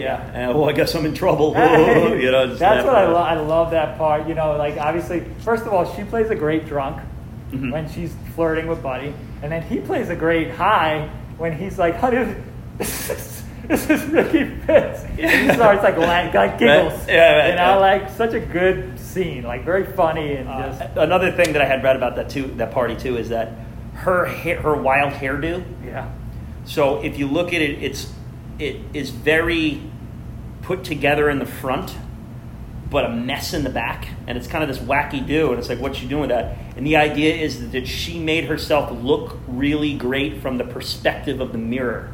So what she saw, she fixed, but because she couldn't see the back of her head and where her hair was going from there, that part's a mess. So it was really just, she was trying to superficially control what she could see, but didn't have a grasp of what she couldn't see, which is obviously symbolic. That's really good, because there is a lot of scenes of characters looking in the mirror in this film. Janie in the beginning with the breast augmentation. Lester, we're going to get to when he looks in the mirror naked, starts working out. Mina Savari's looking in the mirror at the end when the gunshot goes off. There's a lot of mirrors going on. Yes. So, yeah, and just goes back to that, what you had initially said with themes is just that superficial, how people see us. A classic shot that will come up next is Ricky's filming the girls from across the yard. Right. And Angela's now with Jane here, and she's in her underwear doing a little kind of funky dance. Says, "Ooh, you want to film me? Here we go, film me." And he zooms past her and zooms into the mirror image of Jane, right past the superficial Angela, straight to Jane through the mirror, which is a shot that apparently Sam Mendes took himself. He took the camcorder and did that shot himself. I think that's probably one of the famous, we're going to get to the bag a little later, which is probably the most famous scene in the movie, but I think that zooming in with the camcorder past Angela straight to the mirror to Jane is probably one of the famous scenes. And then the next one is old Lester, Kevin Spacey's got to get his body in shape. Yeah. So he's really going at those 2.5 pound weights. Yeah. That's all he's got. That's all he's got. He's working with what he's got. And listen, man, I am no gym rat, but there is some terrible working out in this movie. I mean, every time he hyperextends his arms as he's lifting those barbells, my elbows ache just looking at it. We should have brought in a strength and conditioning guy to come in here and work with Spacey through this. That's the first time you see Ricky's point of view into those double windows, which comes back when Ricky goes over to roll that joint for him. Yep. You get a little, set that up. Yeah, and that garage kind of becomes an important place in this movie too, it's now, this is where his new home is, the old man cave. 99, he started the man cave. He's talking about outdating. He is a pioneer in this 99 film. No, I'm sure Kevin Spacey's actual man cave is much creepier, but still, nonetheless. And I just love he's in there and he's just freely smoking weed at the end. Absolutely. And just Annette Bening comes in and she's like, "Are you smoking?" Psychotropic substances. Yeah. This is me now. I always say, me and my buddy we'll be at the gym, and there's that one line where he's like, "You like muscles?" And she touches his bicep, caresses him. Even that was. He's sitting on the couch. "You like muscles?" Oh yeah, he went full Spacey on that one. I feel like part of me wants to believe that Angela's character is just I'm gonna go see what Jane's doing now. And that's actually our first hint that she's not used to that. Yeah, right. She's not used to the sexual intimacy. Yeah, right. Usually she's the he calls her bluff. Yeah, in a sense. So another thing, while he being Lester is trying to get into shape, he starts jogging with the gyms, the gay neighbors, and they're like, "Oh, you're joining the jog fray." He goes, "Yeah, I'm just." He channels his inner Randy Marsh here, where he's just trying to look good naked. Yes. And then they're running past old salty Colonel Fitz, and he goes, "What's this? A damn gay pride parade?" Yeah. I think a lot of the mid-2000s homophobic stuff in comedies and whatnot hasn't necessarily aged well. I think that he actually portrayed the homophobic character in a way that translates to today's cinema. Right. We're specifically saying that, we did the Crash episode, and one of the big issues that we had with Crash is that how they use racism and hatred in the dialogue is not how you would see it in your everyday life. Whereas it would be more kind of behind the scenes subtle, where you'd mumble it under your breath. Every time the Colonel in this movie is being homophobic or showing hatred, he's doing it when he's either talking to himself or talking to Ricky behind closed doors. It's more realistic. So if you're going to use those sorts of slurs and you're going to kind of be overt about it, but you do it in a covert way, it kind of is all right, well, this probably still does go on a regular basis. at any day, where it's not just movie making, where it's like, oh, here's your generic bigot who's rolling down the road, just you're this and you're that, and here, you know, he kind of does it more where you can see the inner anguish, where he's kind of holding back because he's unsure about himself. I thought that part actually aged kind of well with this movie. Yeah, and you need to feel his animosity, because you need to get to the part where he beats the shit out of Ricky, and that has to feel authentic. You have to know that he does not want his son to be gay. Yeah. So, they hammer that over the head. Well, so he sees them running, right, and then the next scene, basically during that running scene, he stops and he insinuates to Ricky that he wants to buy weed from him. So they go up to his room, and that's when you first see Ricky's films, that Ricky is a big voyeur, and he's selling him weed, and they start to talk about when Lester was a kid, and he says something about like buying his first 8-track by flipping burgers all summer, and Ricky says, that sucks. And Lester says, no, all I did was party and get laid. I had my whole life ahead of me. Yeah. You know, and we're basically seeing Lester trying to fix that, you know, from being a kid, from being a teenager and just partying and getting laid and being carefree, to seeing him in the first scene where his life is a mess and he's a prisoner. He's got this second chance to get back the life that he lost, and this is what he's going to do for the rest of the movie. And literally goes back to quitting his job and flipping burgers. What do you mean I won't fit in? I have fast food experience. 20 years ago. I love the high school kid interviewing the guy who just left a major firm. You're overqualified. Yeah, I don't think you're going to fit in around here. Lester is reverting back to being a kid. He's lusting for high school girls, smoking weed, wailing on his texts. And he ends up buying the car. The one he always wanted. And literally the remote control car that he's like driving into her ankles. Yeah. And I missed that where he said, I was flipping burgers all summer, and he goes, oh, that sucks. And he goes, oh, no, it's great. And then he literally goes back to flipping. Yeah, he really does revert to childhood. Yeah. He's blasting American Woman and just doing a little car karaoke. And goes into the drive-through of old Mr. Smiley's, and he's singing American Woman, right? Yep, doing his car karaoke. American Woman. Yeah. And he ends up wanting to get a job. He goes in the drive-through, and I wonder how many people at the average fast food place ask for a job application through the drive-through. You know, how often does the drive-thru resident have to be handing out the application with that? We don't have any manager openings. I want the least amount of responsibility possible. Because by now he has told Brad off, right? Yeah, he quit his job. Yep. Bribed him, he's blackmailed him, and he said, I'm just an ordinary guy with nothing to lose.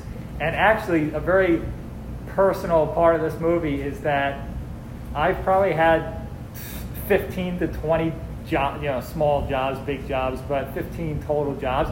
Every time I put in my 2-week notice, I go and watch this movie, because I love the scene when he's got the box full of belongings over the shoulder, doing the Tiger Woods fist shake, box full of over the shoulder, It makes you feel like he's completely cut ties with worrying about anything except what he wants, and what's going to make him feel good, and that's like a feel good part. It's like, yes, and then he goes to Smiley's.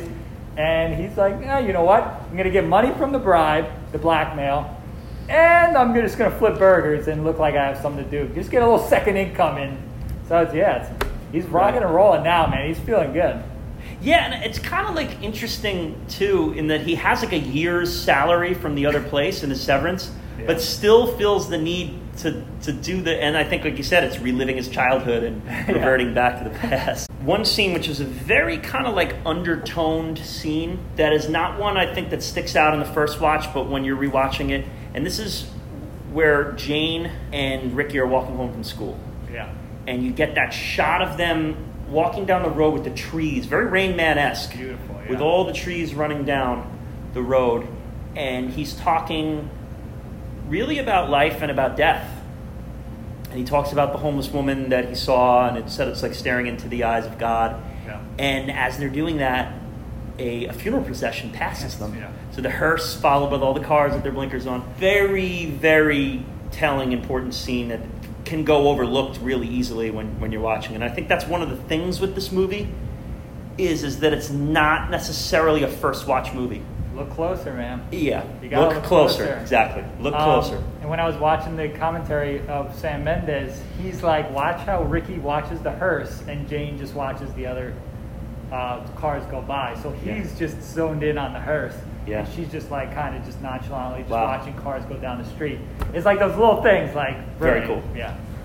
Very It is cool. a great shot, man. And it goes uncut for a while. They do cut to the side, but it is good. Yeah, you know, as I ask people to pull a quote, we get to our famous plastic the bag bag. scene here. Right at the bag. Um, Because they walk home from school now. That he's like, he shows them. Yeah, shows them- then he shows her his favorite video. The most beautiful thing I've ever filmed. Yeah, and you Which have that. is the Not Another Teen Movie classic line. It's the most beautiful thing I've ever filmed. It's like, and even Alan Ball in his Oscar acceptance speech said, like, I think he thanked the little bag floating around to whatever, because obviously he wrote it, and I never knew, like, how the F did they get that shot filmed?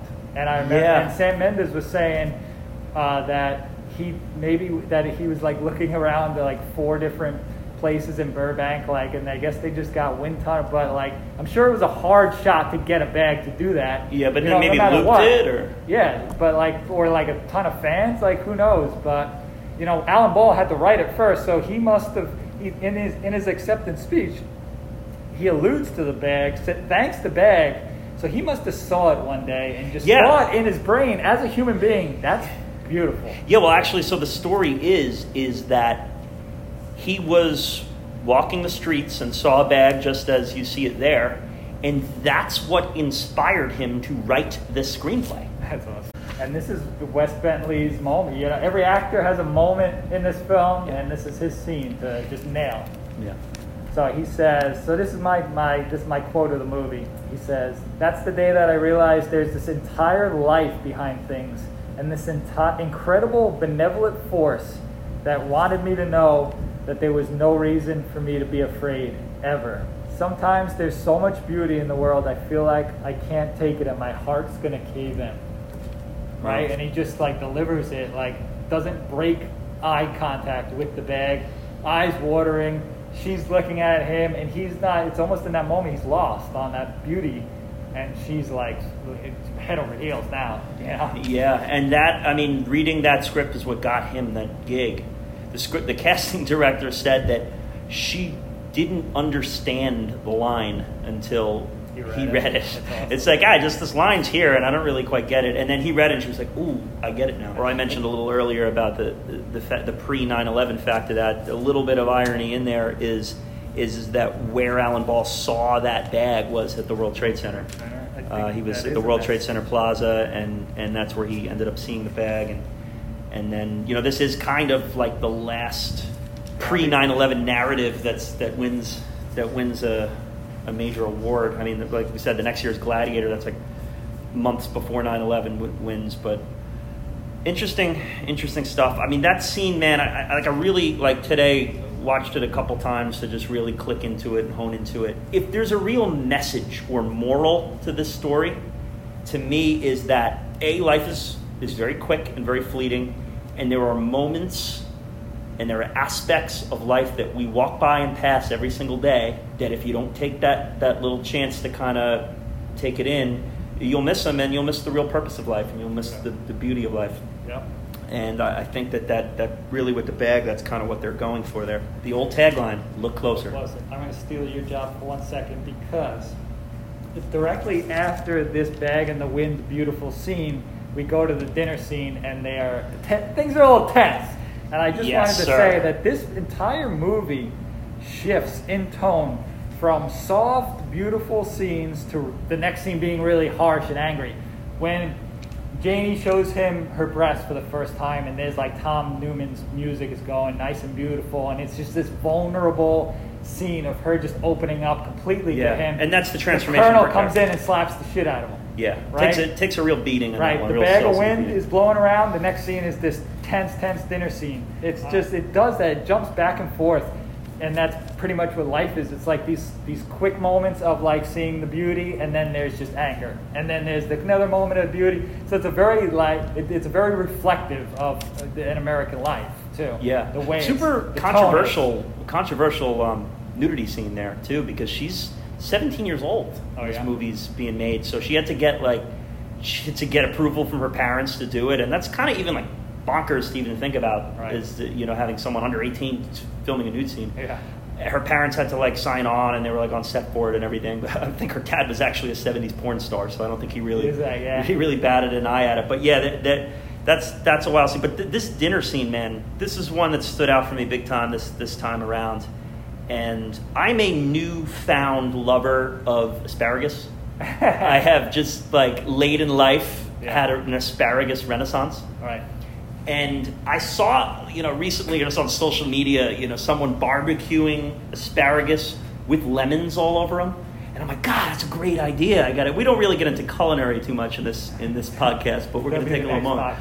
I was like, God, it was just one of those fleeting moments where you're just like, oh, yeah, that's smart. And then I moved on. And then I watched this movie and saw lemons all over the asparagus. I went, God, fucking lemons, man. I got to get on that. Yeah, that's awesome. But he throws that plate. And that's improv, by the way.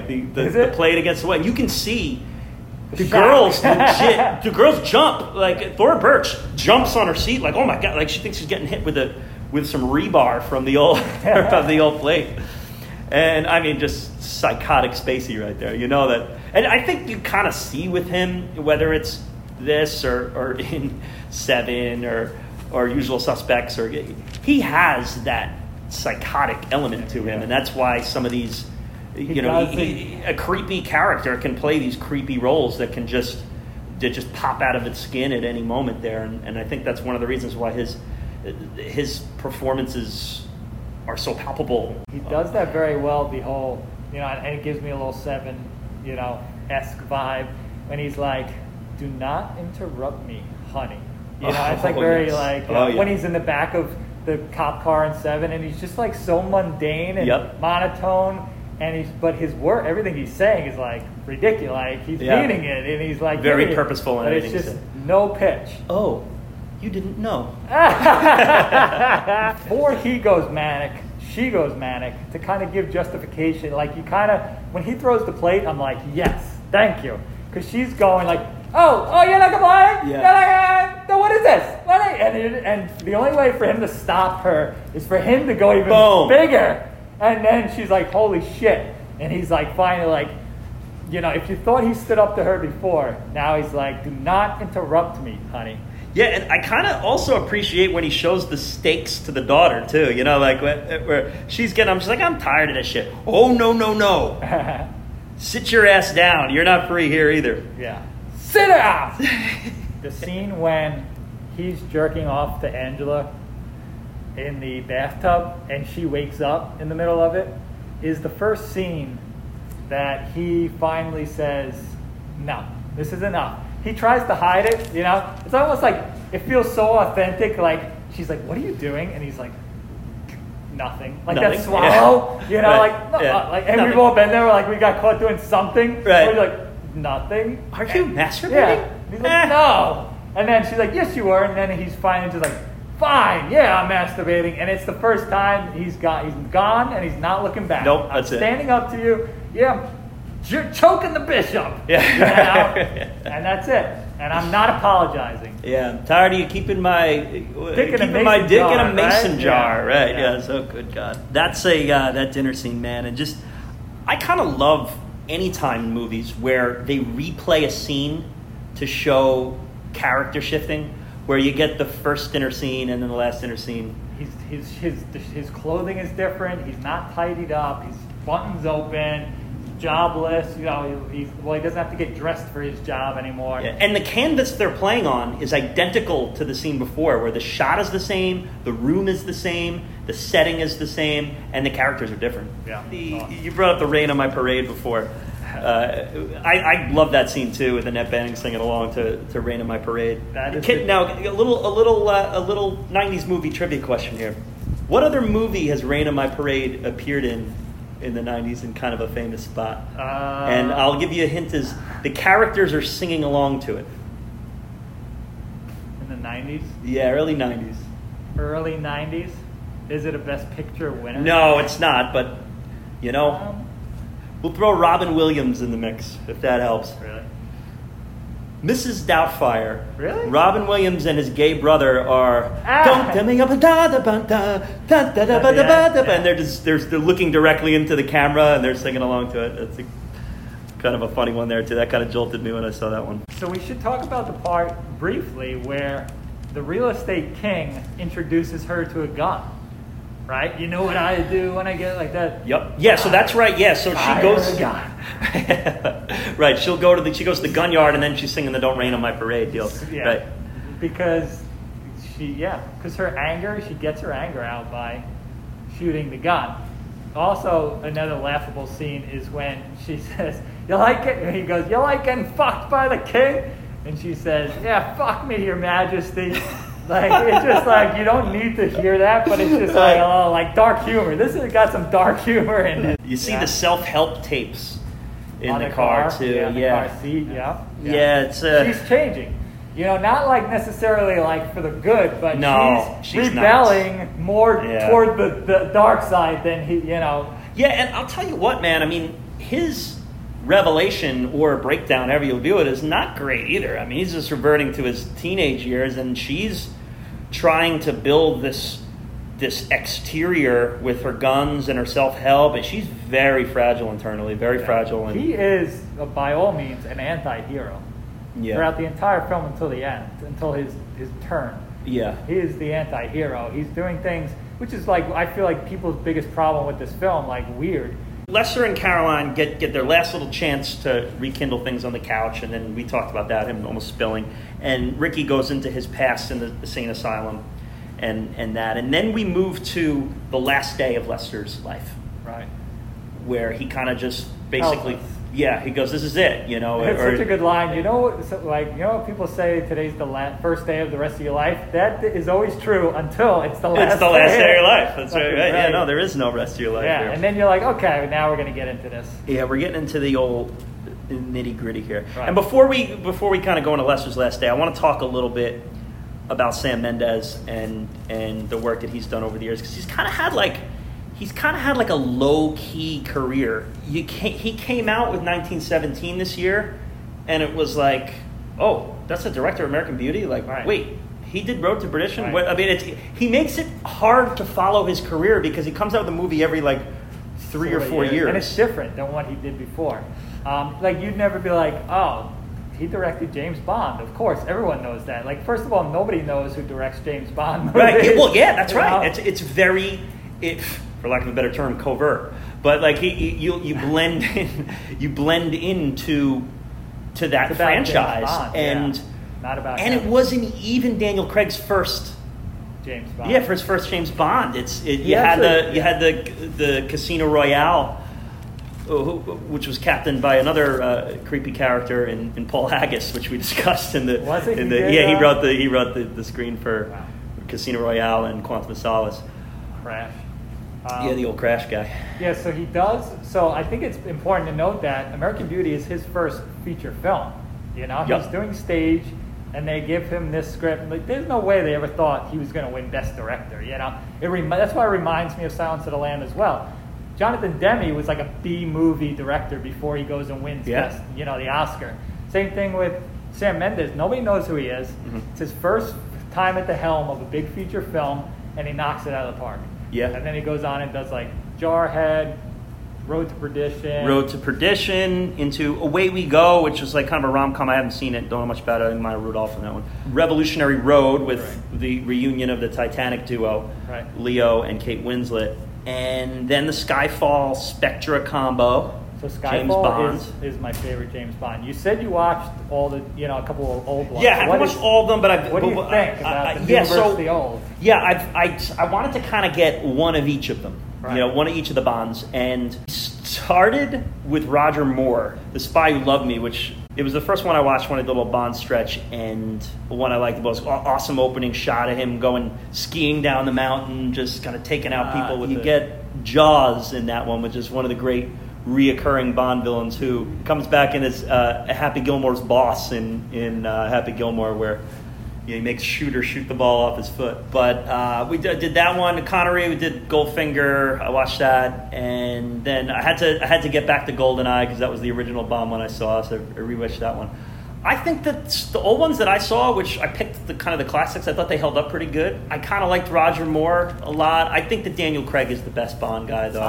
And Casino Royale would be my favorite Bond movie, I think. Honestly, I think what Daniel Craig did before Sam Mendes and only kept doing with Sam Mendes is made James Bond a human. You know, like in every other Bond that was not involving Daniel Craig, it's this savvy, you know, womanizing, debonair, not really, like there's something wrong with him, but not broken like Daniel Craig brings out, this like visceral, like tough anger, you know, like covering up his pain, because you know, I think Daniel Craig by far is my favorite Bond series, and Skyfall is my favorite Bond ever, because Javier Bardem is just the creepiest. God, the two rats in the barrel. Scene, dude, this is Sam Mendes' genius. The elevator comes down, it's all one shot. The elevator doors open up, and you just hear Bardem talking. And we just follow him. He's like a speck in the distance, and he just gets closer and closer, talking about the rats. Wow. Right? And they start eating each other. And then they don't eat, you know, whatever anymore. They only eat rats. You've trained them to only eat rats. The two of them are eating them. Yeah, it's brilliant. Crazy It is monologue great. there. It is great. And actually, Spectre disappointed me because I thought Christoph Waltz was going to be so much like creepier. Because once you went Bardem and you're like, oh, Christoph Waltz going to be great. Nah, like Bardem before like knocked it out of the park as far as creepiness and being like a villain. You know, taking his teeth out at that one part and killing M, obviously, is a big deal. Yeah. Rami Malek playing the new one, and that will be directed by Corey Fukunaga, who did the True Detective series. Nice. So, and then, dude, Sam Mendes just kind of pops out of the weeds and does 1917 this year, which I have to think came super close to winning Best Picture. I mean, right? It was right there. You said it was your favorite movie this past year. My favorite movie this year. I saw it on the opening night on Thursday night, and then I went back and saw it again on Saturday night. I saw it twice in 3 days at the theater. I don't think... This is how I always go. I don't think it was the best movie of this year, but it was my favorite. And I do the same thing with like my top 10 list. Like my favorite movie of all time is The Truman Show. I just like it. I can watch it over and over again. I love Jim Carrey. I love like the idea of like, you know, suspicious neighbors knowing more than you know, that, you know, you don't know if they're with you or against you. I love the whole idea. But the greatest movie for me is The Shawshank Redemption. So it depends what list I'm doing, favorite or greatest. And so 1917, my favorite.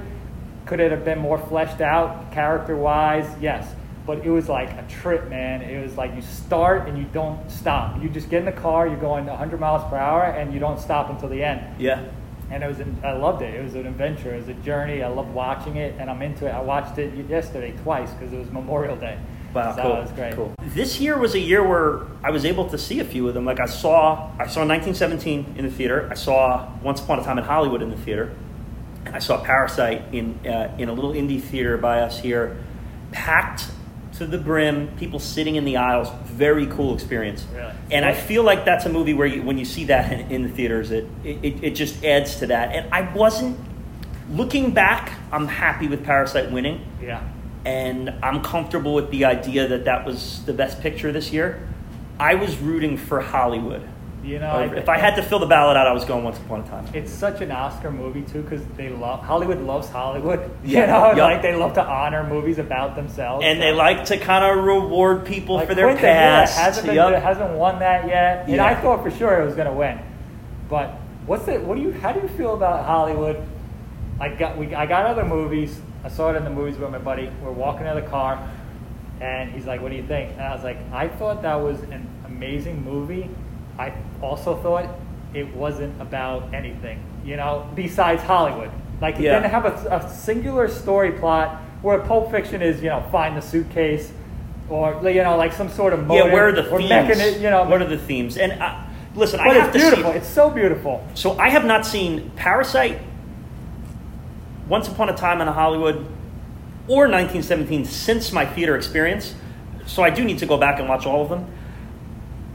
And yeah, I would say that I would agree with that. I had a hard time putting a finger on what the hell necessarily they were going for, but just the performances. Awesome. And I'm a big, listen, anyone who's listened to me talk for an extended period of time, I hope that there's a lot of people out there, but at this point, but I like characters, I like shots, I like presentation. That's what I dig. I love dialogue between great actors and actresses, and I love sights and sounds.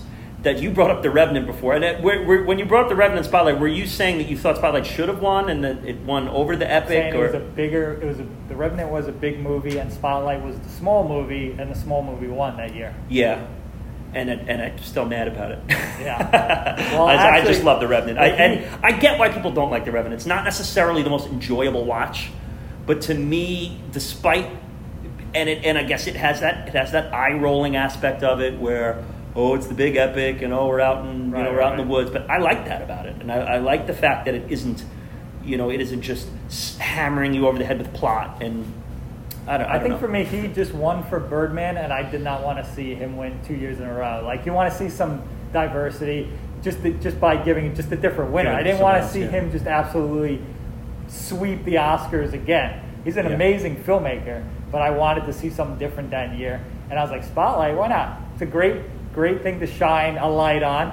No pun intended. Like, I can see the sides of it, but you feel free to disagree with me, anyone out there. But to me, Revenant blows Birdman out of the water as far as the movie goes. If I'm going to pick a year for him to do it, I would rather see the Revenant win and the Birdman not have won. Get it, yeah. Right? Before we go back to our movie here, I do want to just 1917. I don't want to just move past that. That long shot, man. I mean, that's kind of the horse that they were riding on with the movie. And what other thing I want to bring up too is there's not a ton of World War I movies. It's just cinema is in love with World War II, and probably part of that is like the American involvement in World War I isn't what it was in World War II. Right. It was a cool setting to go back to in 2020 or 2019. I wanted a little more trench warfare in that movie. I think that because you were following the one guy, you kind of lost. I at least wanted one big battle scene. I guess that's wasn't what they were going for, but the war movie fan in me wanted one little World War. What does a World War I battlefield look like in 2019 cinema? Right. Actually, wanted to ask you because you said that Parasite, you had that great experience watching Parasite in a packed theater. Mm-hmm. Do you have one specific greatest movie theater experience? I do. I do, and it was a movie that I brought up last week that I thought was undershot for a Best Picture nominee, and it's not one that many people would expect, but the movie 28 Days Later, to me, was an incredible theater experience. All I knew going in, I didn't know it was a zombie movie, I didn't know anything. All I knew going in, what I was told about it is that a man wakes up in London, in a London hospital, and he's the only one in the city. That's all I knew going in, and I thought, and I'm a big Danny Boyle guy, and I wasn't a big Danny Boyle guy before that. I had never seen a Danny Boyle movie before that. And that movie just took me on a journey. Seeing it in the theater on opening weekend when it debuted, it just shook me. And I'm in college. I went on to see it again 2 more times in the theater after that. But yeah, that one to me is the one that stands out when you ask that question. How about you? Won Best Director, and it starred Sandra Bullock, and it was Gravity in 3D. Wow. At the Island 16. So Gravity, visually stunning, but add 3D glasses to that, and I had planets and debris and asteroids coming out of my face. It was just awesome. Plus, I love outer space. Everything about that film I was so into before I even got there, and then you show me all these visuals with the special effects, and then you add in like the ending of her finally like saying, I got to get back to Earth and face my sadness kind of thing and live my life. I was like, awesome. I walked out of that theater, I was like, I'm so glad I did. I saw it with my buddy. So let me ask you this, as someone who's never seen Gravity, and as someone who's never seen Avatar, by the way. Avatar, I heard, was an incredible movie experience when you saw it in that 3D atmosphere. Yeah. Have you seen Avatar. Yeah. Okay, I have not seen either. But then I've heard when you watch it in your living room, it's kind of like it's just a blah movie. Yeah. Whereas it kind of maybe got its nominee out of the fact that it had this unbelievable theater presentation. Is Gravity? Have you seen Gravity since the theaters? Yeah. Is it worth watching in your living room? Yes. So not too much is lost. You're not going to get. You're going to lose the 3D aspect of feeling like you're in outer space, but you're still going to get a visually stunning movie, a good performance, a great performance by Sandra Bullock, and a little heart at the end. You know, it kind of reminded me of 1917, where it is very like a lot of action going on. You know, there's shit hits the fan, then it's quiet, then shit hits the fan, then it's quiet. But her character is a little more fleshed out. She has a better moments of like acting than any of the two guys in 1917. I hate to admit my ignorance here with this, but Parasite was actually the first movie entirely subtitled that I had ever seen. So since then I've gone and watched a bunch just because it's like, all right, now I have no reason, because you forget about the subtitles 5 minutes in. And have you seen Roma, which is the same director as Gravity? As Gravity, right? yeah. I didn't. It's on Netflix. I started it. I didn't. Okay. I remember in 2000. I haven't either, but I was looking for a reason to be pushed. You know? The year after my favorite foreign film of all time. Well, actually, two. Ready? Okay. I'll say the year after I saw American Beauty in '99, I went with my father. My father took me to go see Crouching Tiger, Hidden Dragon. Cool. In 2000, and I'm surprised he liked it. That's Ang Lee. Yeah, Ang Lee, right? He's amazing, and I love that film. But I have to probably say that's my second favorite. My first favorite all-time foreign film is Life is Beautiful. Wow, which I just watched recently. I remember you said like that's an amazing film. It's so great. But I'm going to throw another Italian film at you, which my roommate made me watch recently, and was just unbelievably blown away. And I think it is probably one of the best movies I've ever seen, let alone the subtitle. It's called Cinema Paradiso. Oh yeah. Yeah, it's a 1990 flick, or 1989, 1990, around there. Cinema Paradiso. Anyone check it out. It's it's just like Life is Beautiful. It takes a little while to get going. You get past the subtitles early. Right. It takes a little while to get going with what they're trying to get with the movie. But boy, if you can watch that movie and not get a little water in your eyes, you might be a robot. But that's great. So it's the last day of old Lester's life here, and he starts by letting us know that and then jogging off into the road here. And we kind of get like a sequence of unfortunate events coming up. The Colonel going through Ricky's tapes and happening to find the one that has America's weirdest home videos. Kevin Spacey doing the rapid. That's another dated joke. Yeah, right. Although that show is still on. Stop. It is, but they renamed it a little bit. It's America's. It's called AFV. Yeah, just AFV. America's Funniest Videos. Yeah. And honestly, like that kind of has like a cockroach has survived the test of time. They kind of started it. I mean, I'm sure there was some before it, but when you look at shows like Ridiculousness, like Rob Dyrdek's, and just this whole idea, Tosh.0, yeah, where they would show videos and then commentate. It was the first time I remember as a kid sending in a video and watching other people do stupid shit. Yeah, and if you think about it, it's kind of like aged in reverse, like Benjamin Button style, where it's like, it makes way more sense now to have a show about a bunch of videos. Where back then you had Ricky's camcorder, or even like the giant 80s video camera that you have to lug on your shoulder. Right. And then you take like a giant video cassette of Grandpa like falling out of his chair. And then you take it and you go to the post office and put it in a big yellow envelope and mail it to Bob Saget and hope that you get on the show. Like, that doesn't make a whole lot of sense. Where now it's just like, I'm sitting in the park, I take a video of like a guy tripping over a duck, and I just send it through social media all the way. So yeah, the second drive-through scene that we get to, right, where now Spacey sees that old buddy deserve it after our little workout this afternoon. And gives the old, yep, we've met before. I have a feeling you'll remember me next time. Right. Yeah, and I like where he sticks up for the old manager of this. Right. You're on her turf now, right. Okay? And she gives that little look. Yeah.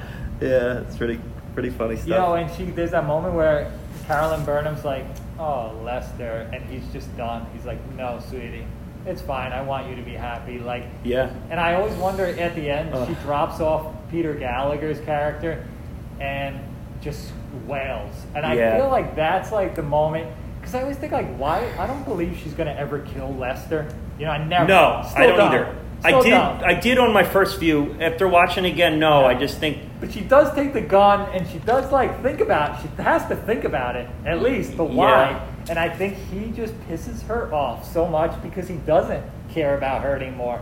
He's just done with her. He doesn't give her the satisfaction. He's just like, nope, done with you. And she's just so mad at him now. One of my criticisms of the movie is that as for her bringing the gun into the yard, it doesn't make a whole lot of sense. Like you said, I don't believe that she would have tried to do that. Right. If you can maybe, you're supposed to wonder, was she planning on killing herself? Did she want him to find the gun? You could kind of go into that, but I just thought maybe they were trying to insert some whodunit, some whodunit, some drama, some murder mystery going on there with that. And that breakdown too. And again, I think there's some great crying in this movie. It's by her. Because she thinks she's on the high horse that he's actually on, and when she sees that he doesn't care that she's cheating on her, God, that's tough. That's a tough scene. That's tough. You're right. You're right. She thinks she's sneaking around and doing this wild, crazy, dirty thing, and then he's just like, yeah, I want you to be happy. Do what you want. He gets her so angry. She's a very tortured character, and you wonder what got her there. Was it just the mundane routine of life? Because he talks about her and what she was in the past a couple. We don't really get to hear about what he was other from his own perspective. Right. No, he says you used to be joyful. You used to flash the on the top of the rooftops. You used to flash. Yeah. And in the old frat parties. When did you become so joyless? Yeah. Then we don't know when. But apparently she was quite the catch, and she was full of energy. And she's not a stay-at-home mom like Kate Winslet's character in Revolutionary Road. Right. Where she's literally she's just in the house all day losing her mind. Her marriage fails, and she can't come to grips with the fact that she's a failure, so she has to make up for it by being a successful real estate person. Yeah, but then it goes back to why does her marriage fail? You don't know. I think it's just important that you know. You don't know why. Yeah, true. Yeah. They just grew apart. So he leaves. Buddy's gone for good, we assume. Okay, so this kind of goes into the next scene. I said I wouldn't bring up technology again, and I won't. I'll just leave it there for you. Ricky gets a beep from his beeper. Classic. And Jane left her book in my room, and he goes over. So now this is another scene where it fortuitously drives the plot, where you get he's leaning over and licking the rolling paper, and it looks, just because of how they're positioned. He shifts in the chair. Right. He's got his hands behind his head, laid back, while the other guy, where it's kind of like, it's very Austin Powersy, and it's like, okay. Now, I think that you could imagine a less Hollywood scene where a guy sees his son go into a garage with a guy and just bugs out what's going on in there. Why did he go into the garage? And of course, it's a movie, so we have to dress it up a little bit. Right. So I get that. Well, in staying with the theme too, the Colonel is seeing something that is not true. He's seeing what he thinks he's seeing, and he's not seeing the truth. He's not looking closer. Right. He's not. He doesn't even care. He's just jumping to the conclusion. He's angry, but it gives him the in with Lester to finally come out. He's angry that his son is doing it, but he's so tortured about never being able to come out that after he beats the shit out of his son, he eventually at the end is like, wait, I can tell someone. If they're gay, then I can tell them I'm gay. I'm going to head over there. And let's talk about Ricky breaking Angela's Yes, facade. Okay, yes. Right. Because they're about to run away. And Angela's like, she's jealous. They have a thing. Yeah. So he gives Ricky the final beating. The Colonel gives Ricky the final beating. We talked about Alpha. Get out of my house! I'd rather you be dead than be a her. Says goodbye to his mom, which is, man, that's a top scene candidate for me too. Yeah. Talk about a character who has so much undertoned impact. That it just barely has a line, but just that scene is, I wish things were better for you, Mom. I know. And that scene sums up almost every character in the movie. Yeah, besides Lester. Lester got to do something that she never got to do, which was get back what he lost, or what he thought he lost, which we'll get to. Yeah. She never even... Couldn't you wish that things were better for Lester too, though? It's not like it really ends great for Lester. He gets to have a midlife crisis and then gets shot in the back of the head. No, it's not like you could wish that things are. It's nice that he gets like a little period of enlightenment, right. Right, but he understands that at one point he makes an attempt to get back what he's lost, whereas she is not going anywhere. Yeah. She knows she's lost her life. Things are not better for her, and I don't see her smoking weed and wailing on her pecs anytime soon. No. So he got to enjoy and have fun, playing in the playground for a little bit. And I just feel bad because she's completely lost her life and it's not getting back. So Ricky really breaks down. Angela just really breaks down Angela. Right yeah. through her. Yeah. He calls her ordinary. Yeah, and you're like, yeah, and you're ordinary, and she's not your friend. You just use her, right? He just sees everything that's going on and just says it out loud, and she's at a loss for words, right? She tries to, curse him out, but ends up just stuttering and then just stammering out and crying on the stairs. Yeah. What do you, I want to ask you this, and we've already teased that we're going to do our recasting thing later, and there's some interesting casting things around Mena Suvari. What do you think of Mena Suvari's performance? I think it's fine. I don't know how you would do it differently, though, because I did think about her being recast, and I'm like, is she really that? I get that he lusts after her. I think with this character is that character is easier to fuck up than it is to do something great with. Yeah. And I think she does something pretty great with it. I'll put it this way. When I looked back at American Beauty, having not seen it in almost a decade, she was one of the two people I thought of. I thought Spacey, and I thought Mira Suvari, and Mena Sorvino too. Mira Sorvino too. Sorvino. Yeah, she hopped in too. But I guess maybe because she's on the poster and she's like she's the American Beauty. Yeah, she's the poster child of this right. of this story. Right. But I kind of think that she and it's not like she went on to have a super memorable acting career. She's doing American Pie in '99, and she's doing this. Yeah. And I think she's 30.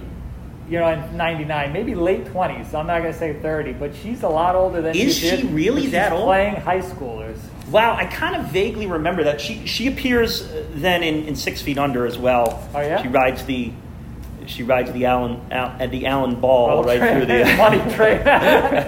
Yeah. So this role, and you didn't pick her for your recast too. So I feel yeah. better about doing this. Yeah. It was turned down by a bunch of people. Oh yeah. And one of them, talk about a little foreshadowing. One was Kirsten Dunst, who said that she didn't want to take the role because she didn't want to make out with Kevin Spacey. Wow. So another one which is super interesting to me is Sarah Michelle Gellar. See, they were going for that blonde. I think that she's too hot for that role. It's like you said before, it was so hard to think of someone to recast because even in the smaller roles or the Wes Bentley, even Kevin Spacey is not Leonardo DiCaprio in this film. He's not a star. He's won an Oscar, but he's only doing in LA Confidential, he's a supporting character. He's not Russell Crowe. What's his biggest blockbuster? I mean, he wasn't even billed in 7. He was a surprise. He showed up like Maynard James Keenan in the end, hiding in the background. This movie puts him on the map. It goes Usual Suspects, American Beauty, and people, you just know he's done good acting jobs in certain movies. I want to sneak this spot in there because I don't know whenever else I'll ever get to talk about this again. Underrated Kevin Spacey movies. Yeah, I got to hide it in the second hour of the podcast so people don't break it down on it. The movies or performances? Movies. The Negotiator. Oh, man, that's 96? You want my blood? 97? Take my blood. Yeah. Samuel L. So he's riding the Usual Suspect train. Paul Giamatti in that one. He's one of the hostages. Yep. Just, That is a great movie. A movie that's not really talked about anymore. And but it's so good when they talk about when you look to the left, you're activating the right side of your brain. When you look to the right, you're activating your creative side. You learn it's negotiating. And he's excellent in it. Yeah. Another one that's not a good movie, but a entertaining watch and someone we've probably all seen just because. So he kind of goes. We'll get to later. As Sixth Sense is one of the rival movies this year, but Pay It Forward with Haley Joel Osment. What a shame, right? Yeah, it's such a good idea. It's just as a human being, paying it forward is a great idea. And there it gets at the end. You just it loses its way. Yeah, it loses its way. It's kind of that movie. It's got Crash vibes to it, right. And then, like, Crash is one that's come up a couple times, but too is like that's how I felt with Revolutionary Road. Is it had that Crash dialogue where people don't talk this way? Like why does every character ready to just spit out a monologue in a hot moment? Like it. Right. Yeah, and Pay It Forward had that like characters intertwining. I wanted to like it. And my last one too is Iron Will, the dog sledding movie. I did a rod.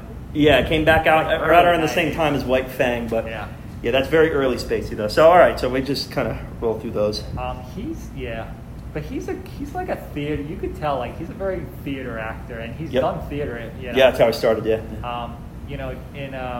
He did like this movie called The Big Kahuna with Danny DeVito, and it's just very like small budget.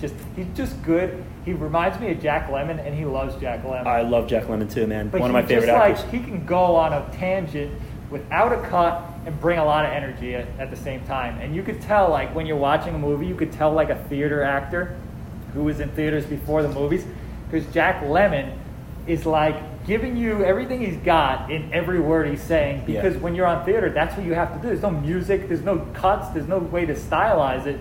So you put Jack Lemmon in like The Apartment after he's done plays, and top actor of all time for me. So good. Have you seen the original 12 Angry Men? Yeah.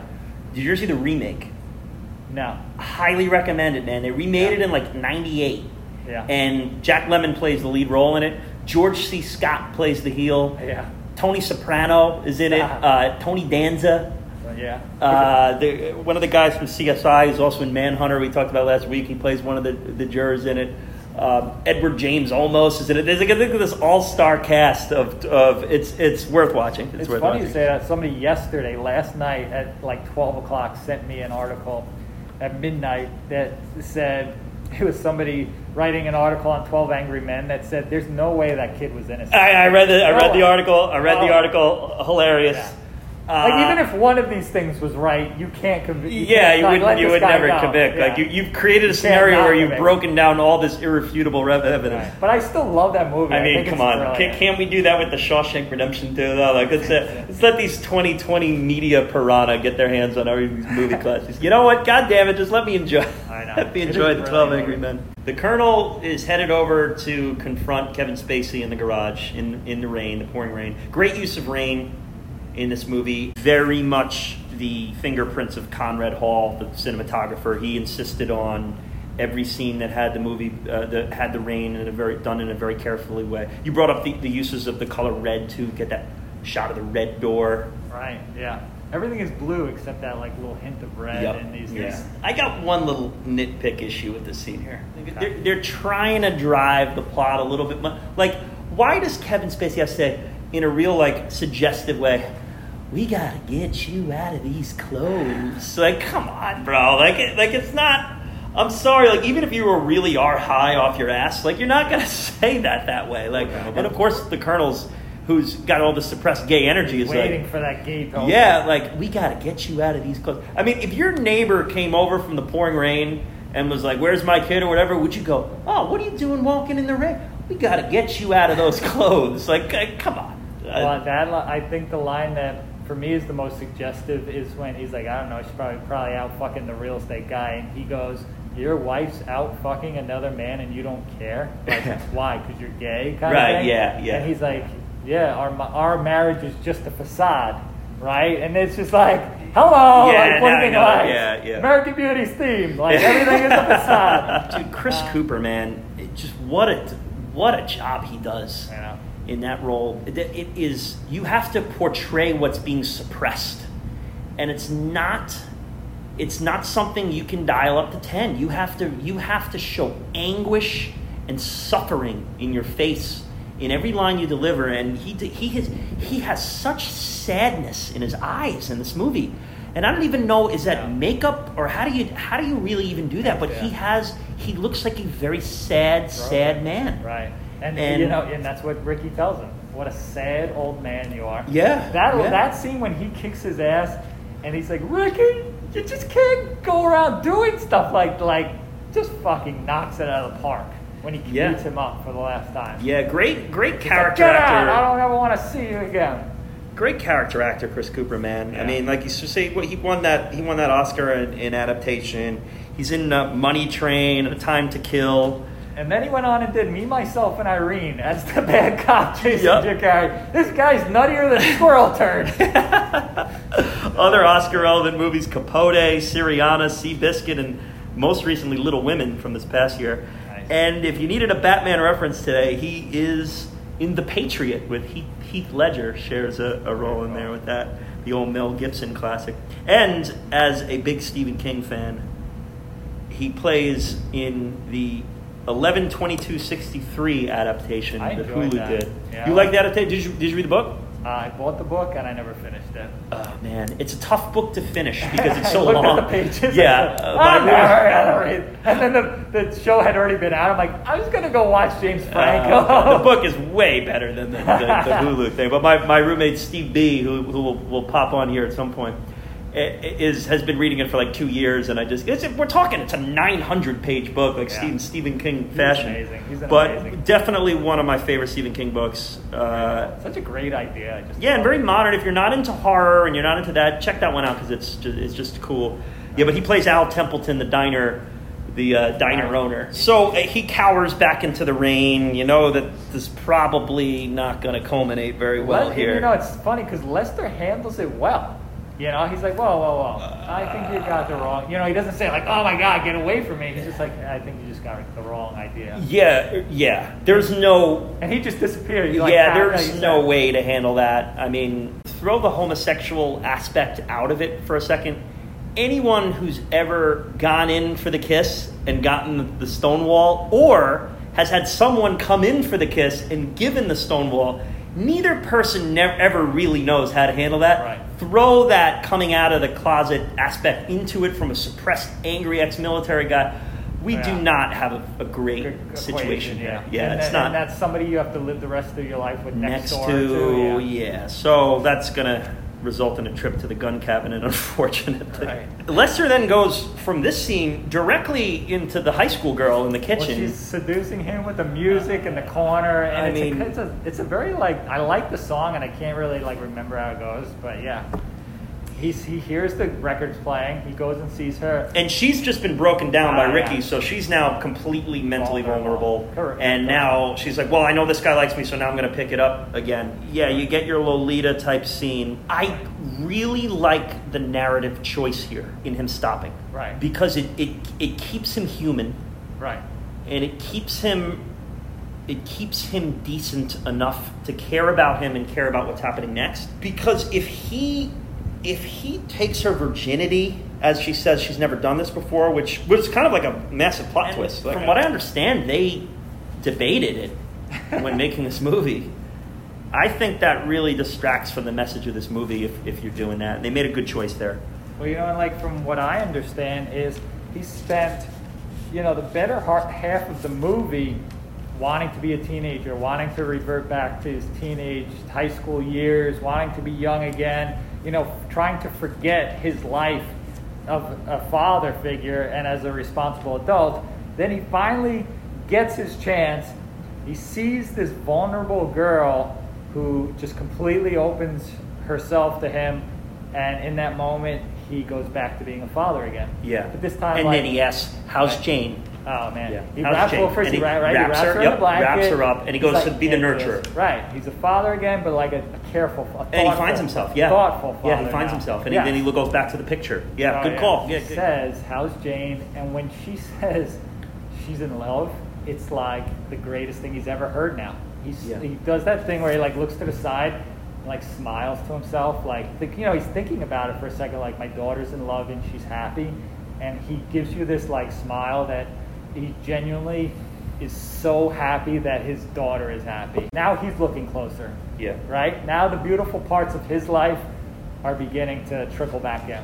Yeah, and that's his last thought, essentially, as you see the barrel of the gun appear behind his head. Even his death is beautifully shot. You see, the pan. He's finally at peace, and then it's done. A great final monologue from him. This is my favorite. This is a great part of the movie. Yeah, the light flashing before the eyes, and this really brings everything back for me, because he spent the whole part of the movie trying to get his life back and not And at the end, he realizes his whole life was in front of him. Every little thing about his ordinary life that he talked, quote unquote, like literally says, I had such a ordinary life. But when he's talking about his life flashing back before his eyes, he's talking about lying on his back and looking at the stars. He's not talking about like these material, extravagant events in his life. He's talking about like the little things of his life that he remembers. His grandma's fingers and the way they felt like paper, or the way they seemed like paper, which is and then right. My cousin Tony's new Firebird, and it's not the bird. It's not about the car. It's about the way he says it. You get this feeling when he was young, he was just in awe of something. So it's the emotions under these moments. Yeah, and when he purchases that car earlier in the movie, he thinks it's about the car, but what it's really about is that emotion of the first time I ever saw that car. His Carolyn, like on that spin around carnival ride, just being joyful. Janie at the door with the sparkler, like that's the most innocent looking thing in the world, is a kid with a sparkler. Existential, lying on your back in the stars. You're in awe of something. The leaves from the maple tree. It's always like these little things that evoke these like emotions that you take for granted until you look back. Kudos to Sam Mendes, because in the original script that we were talking about, Chris Cooper kills him and gets away with it. The kids are convicted of killing Lester Burnham. So it's such a pessimistic ending. Like Janie and Ricky Fitz are done. Convicted. It would have ruined the movie. Yeah. And it's still the blueprints are still there. And I realized this last night when they show Chris Cooper take the shirt off with the gloves. He has the latex gloves on. Yeah. And I went, oh my God, he's going to get away with this murder. And I love that they leave that for the imagination. And I guess it's kind of part of like the late edit stage where, but that's not what the movie's about. It's interesting that it's there. I also hate wrongfully accused movies. The Fugitive is the most maddening movie in the world to me. Like, I don't want to like watch a movie where the guy is trying to prove everyone he didn't do something. Like, that's just frustrating to me.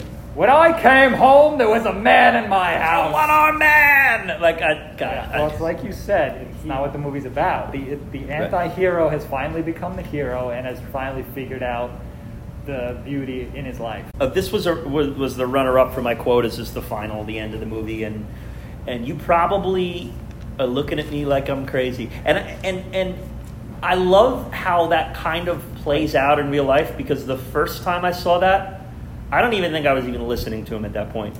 And I watched it again today and was listening to every word he was saying, and it was beautiful. And then he ends it with, you probably just think I'm a crazy person and don't know what I'm talking about, but you'll know one day. Right. You'll know one day. We'll all have our moment. Right. And I love how it cuts to black, like you've just been killed like Tony Soprano. Yeah. Right. Yeah. And that goes into 6 Feet Under and everything that show's about. 6 Feet Under in many ways is an intellectual sequel for this movie, where they took this idea and they ran with it. And let's do a show where every episode someone dies in the first scene, and let's create this narrative. And it's a very depressing show to watch for that very reason, but it has an uplifting spirit to it.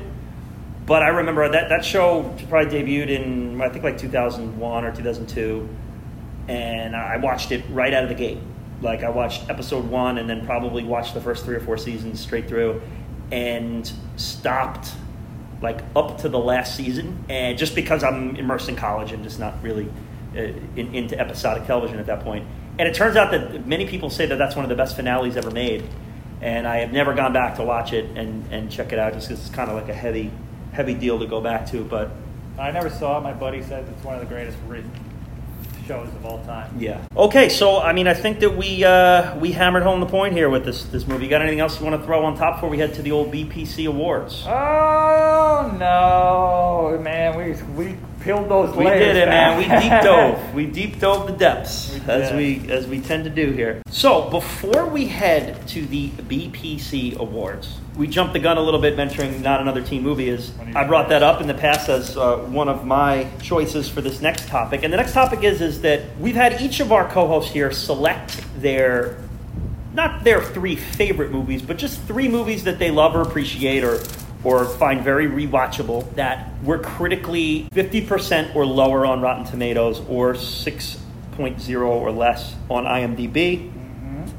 And Not Another Teen Movie, which is spoofed American Beauty, was one of my choices. Honestly, that is my favorite spoof of all time. Scary Movie came out and it was great, and then I think this came out a little after, and those are the only two spoofs I remember actually doing everything well. Yeah, and well, just this one had just performances in it that went beyond the subject material. It kind of like it got Chris Evans coming out. Yeah, it's awesome. Yeah, it made you forget you were watching like a Weird Al modeled type movie. Plus, I'm such a big '80s fan that when they make fun of John Hughes, I just love it. Yeah, it's just awesome. Yeah, and having Molly Ringwald in there too is great slow too. Clap. Everything about that movie. You selected 3 movies, all under 50% critic on Rotten Tomato. What we're going to do is we're going to take all the co-host movies at the end of this.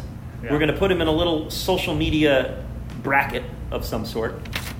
Have the people vote. Okay.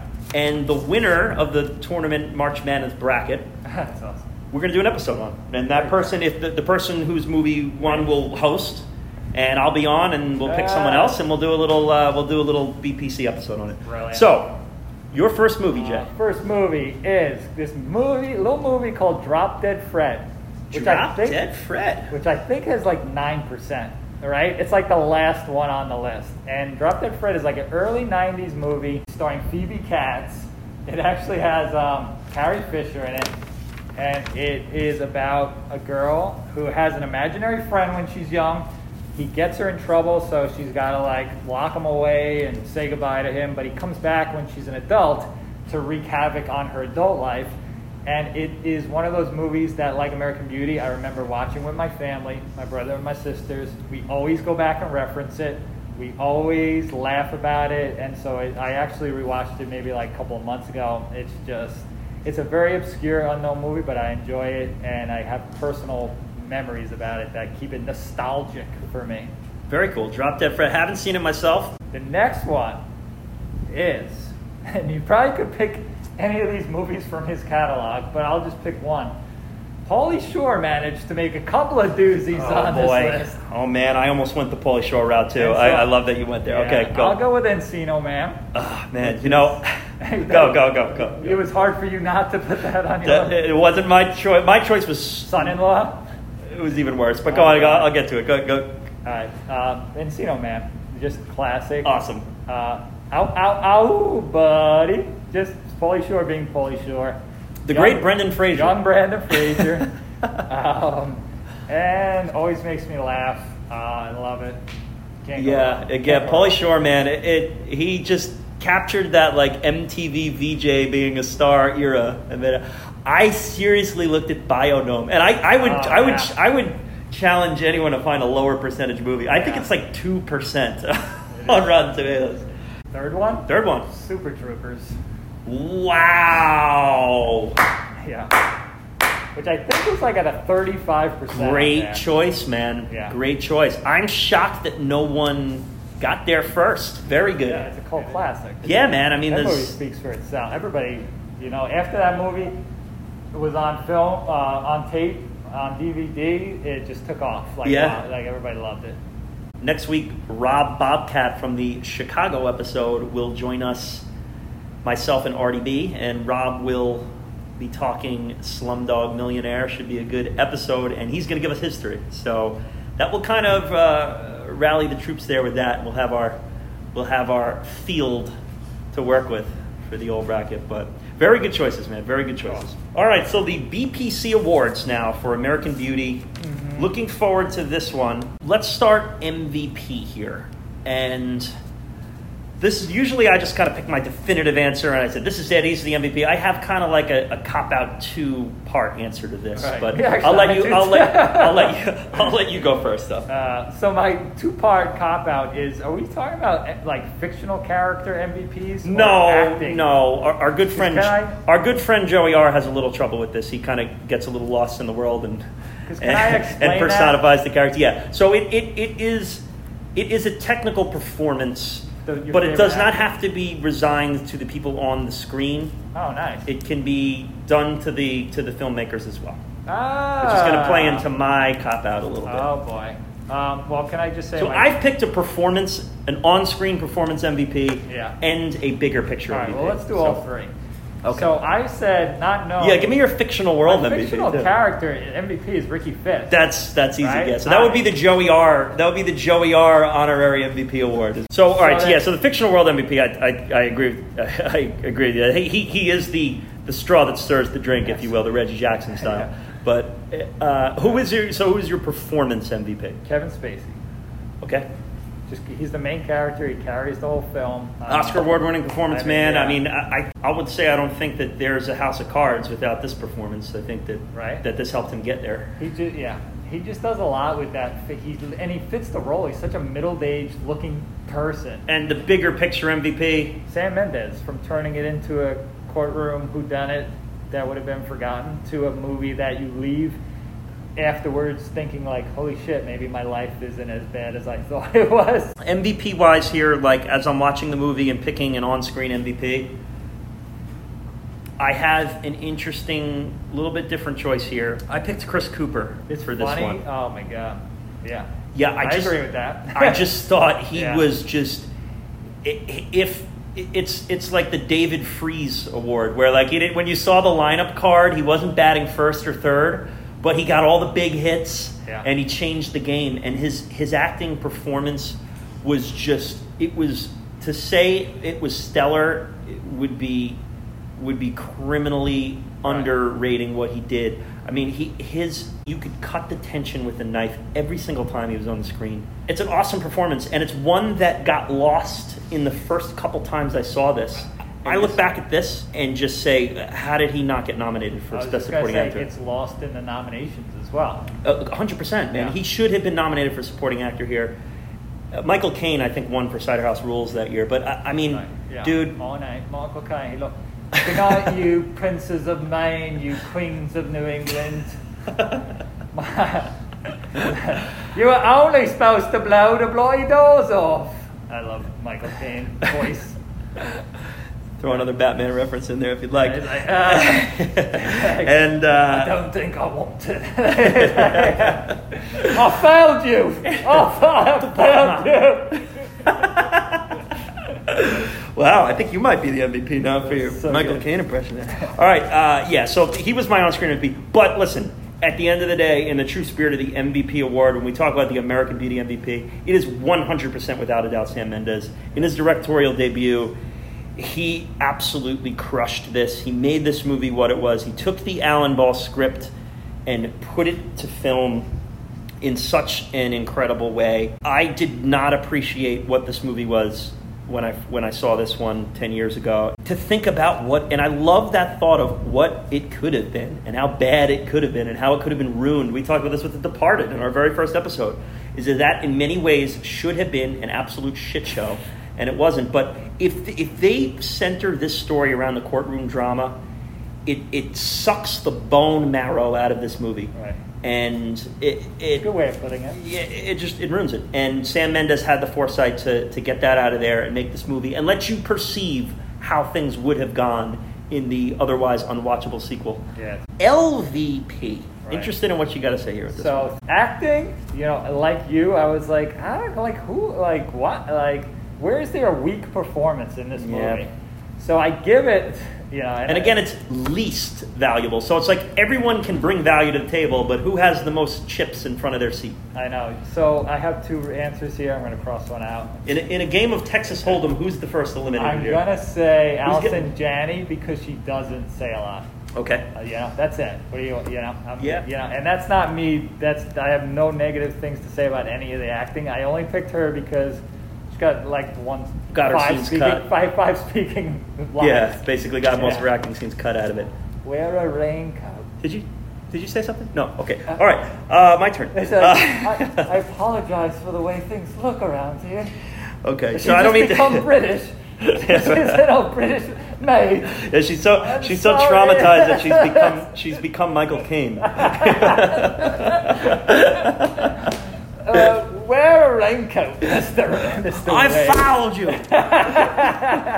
I wish things could have been different for you, Bruce. Bruce.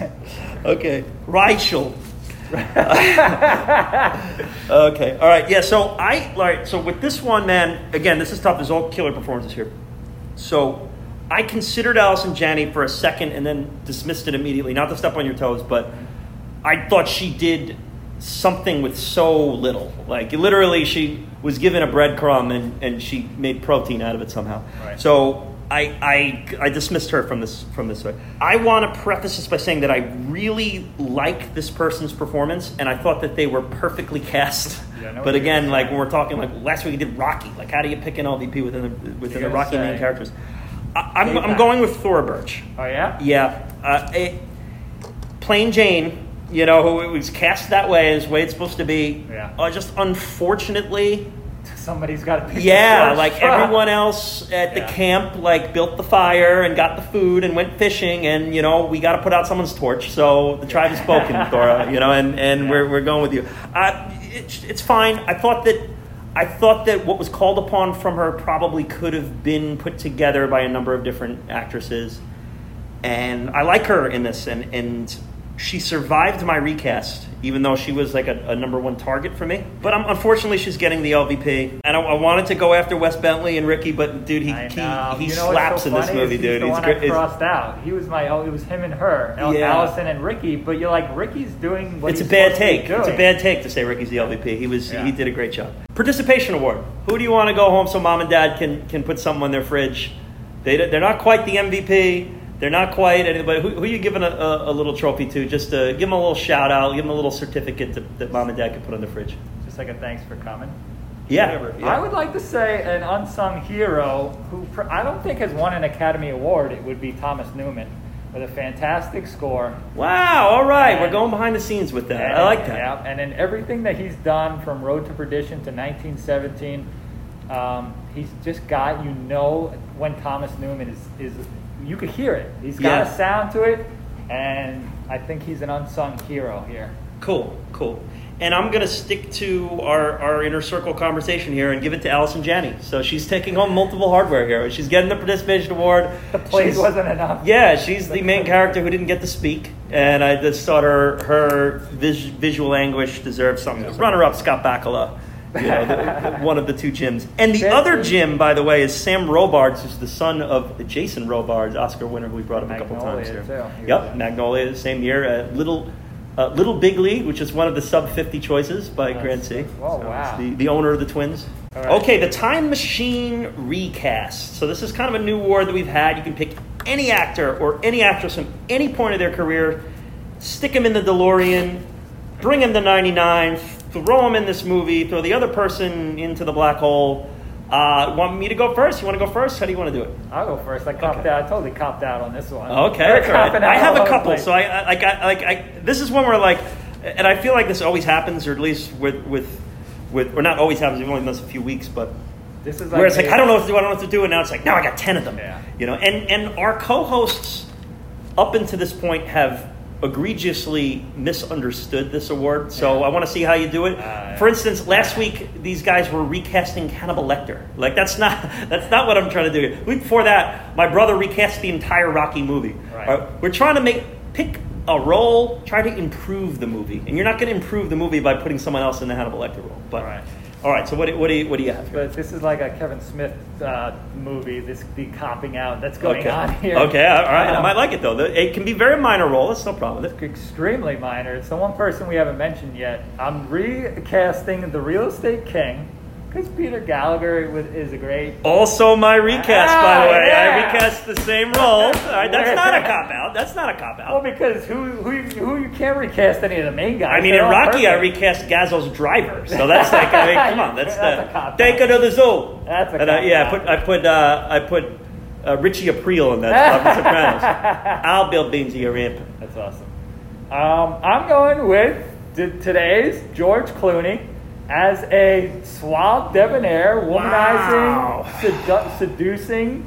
I could see George Clooney giving her the old I would love to have. So like almost like a cameo spot, love- or maybe you take early Clooney, like out of It's sight Clooney. 99. He's not. What is he doing now? Three Kings. It's not. Syriana Academy So Award. you go earlier Clooney. He's got to have a little gray in his hair, He's though. I gotta guess you have a can put little it salt in. pepper. Yeah, we're talking I like think he's what's the getting salty. vampire? What's the vampire movie Dust with Till Dawn? Dust Till Dawn Clooney? Like No, beat- I'm going. Let's go then. Today's Clooney. Put him back in '99. Okay. He's older. He's salted. and it's like almost a cameo. He's just like a Cary Grant charm to him, and he's just seducing Carolyn Burnham. Okay, so I also recast this role. Okay. I didn't want to go too good looking with this because I thought about John Hamm from That's a good one. Mad So you Men. just see John Hamm banging. Yeah, Carolyn but Burnham. a little too has it together. So I went with Bruce Campbell for that role. So Bruce Campbell from Evil Dead and the Army of Darkness movies and Burn Notice. I thought he could kind of play that schlocky, Yes, Bruce Campbell. big Bruce Campbell. Salt and slide pepper. against- See, we both had Yes, salt and pepper. got the on salt it. and pepper. Yeah, we're talking like 2010 Bruce Campbell. Right. Burn Notice, Sam Axe, Bruce Campbell slides into that spot, plays the the aging guy who's And just he kind looks of a little dicky, Yeah, oh, yes, Dickiness. definitely has that Dickie role there too. So I went with Very that. good. Now the other thoughts I have a super supporting one. You thought you caught that. Here's the other one. Oh boy. When Ricky and Lester are smoking out on the side, and Ricky's catering Yeah. boss comes out. Yeah. Okay, I've recast him. Yeah. Okay, and this guy doesn't even have to change the wardrobe from the movie he's in.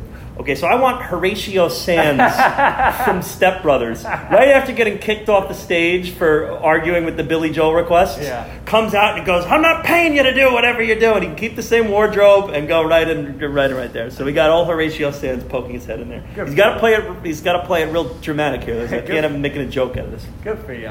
And then I just, like I said, I thought about recasting Thora Birch, and They're one- still gonna have to play the same role, right? yeah, I thought about Christina Ricci, maybe. I would get those two confused. Yeah, Absolutely. teenager Christina Yeah. Ricci, a little bit of goth going on. Yeah. I thought Saoirse Ronan's probably a little too from Lady Bird yeah. and Little Women. I thought maybe a little too distinguished looking in that. There So, you go. but anyway, there we go. So there's your recast scene of the movie.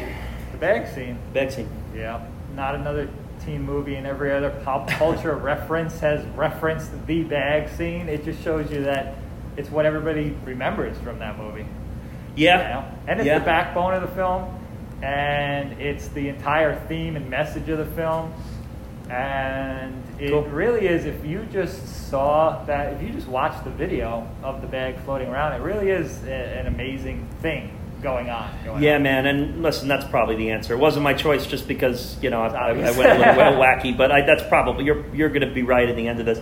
I love the tossing the asparagus against the wall scene. That was like, to me, was up there, and that was like I was bouncing between that and this. But the scene with the two of them walking between the trees, Yeah. again, the symmetry, Yeah. and then the hearse and the funeral procession, like that really popped for me. I thought that kind of like, if I'm picking a thematic scene that I thought really was, again, it's not one you remember your first watch, even your second watch. Right. But that one kind of stuck with me. But yeah, the bag scene is one of the There you great memories of this. Now, this is kind of our awkward 1 to 92. I mean, you haven't seen every Best Picture winner ever, but you've seen a bunch. You've probably seen as much or more than a lot of our co-hosts have. Where do you think that this would fit in a ranking? And again, it's your personal ranking. So we're not saying like you got to take it to IMDb as like a technical rating. If it's your favorite movie of all time, it's going to be number one. But just realize you're putting it over The Godfather, and you're putting it over Forrest Gump, and you're putting it over Cuckoo's Nest and Arabia and all those movies too. Yeah. Wherever they may be. Not saying that any of those are my one either, but Well, because I haven't seen every Best Picture, I didn't think of it like my top 92 films. Mhm. I thought, I did think, if AFI comes out next year and goes, we're going to take all these Best Picture winners and rank them, okay. So let's do that then. I think they're going to put this film as 55. Okay, so right in the In the middle, middle. but in the back half. Because I think they're going to overlook it because of the epics. Braveheart, Gladiators, Lawrence of Arabia's, they're all going to get pushed to the top because they're epics and big, famous films. And then I think it's going to get overlooked because it's newer and smaller, and we're going to be nostalgic for the older movies. We're going to be nostalgic for all those great movies of the 70s, The Godfathers, Chinatown didn't win. But Annie Hall's anything in the 70s, that whole decade's amazing. So they probably get Incredible top decade, 10 anyway. Both so I Godfathers. think it's going to get pushed back, and then someone's going to say, well, Okay, what about this movie? So let me ask you this. You've quit your job, and Mr. Smiley's isn't hiring. Okay. And you're going to now work for AFI as an intern. Okay.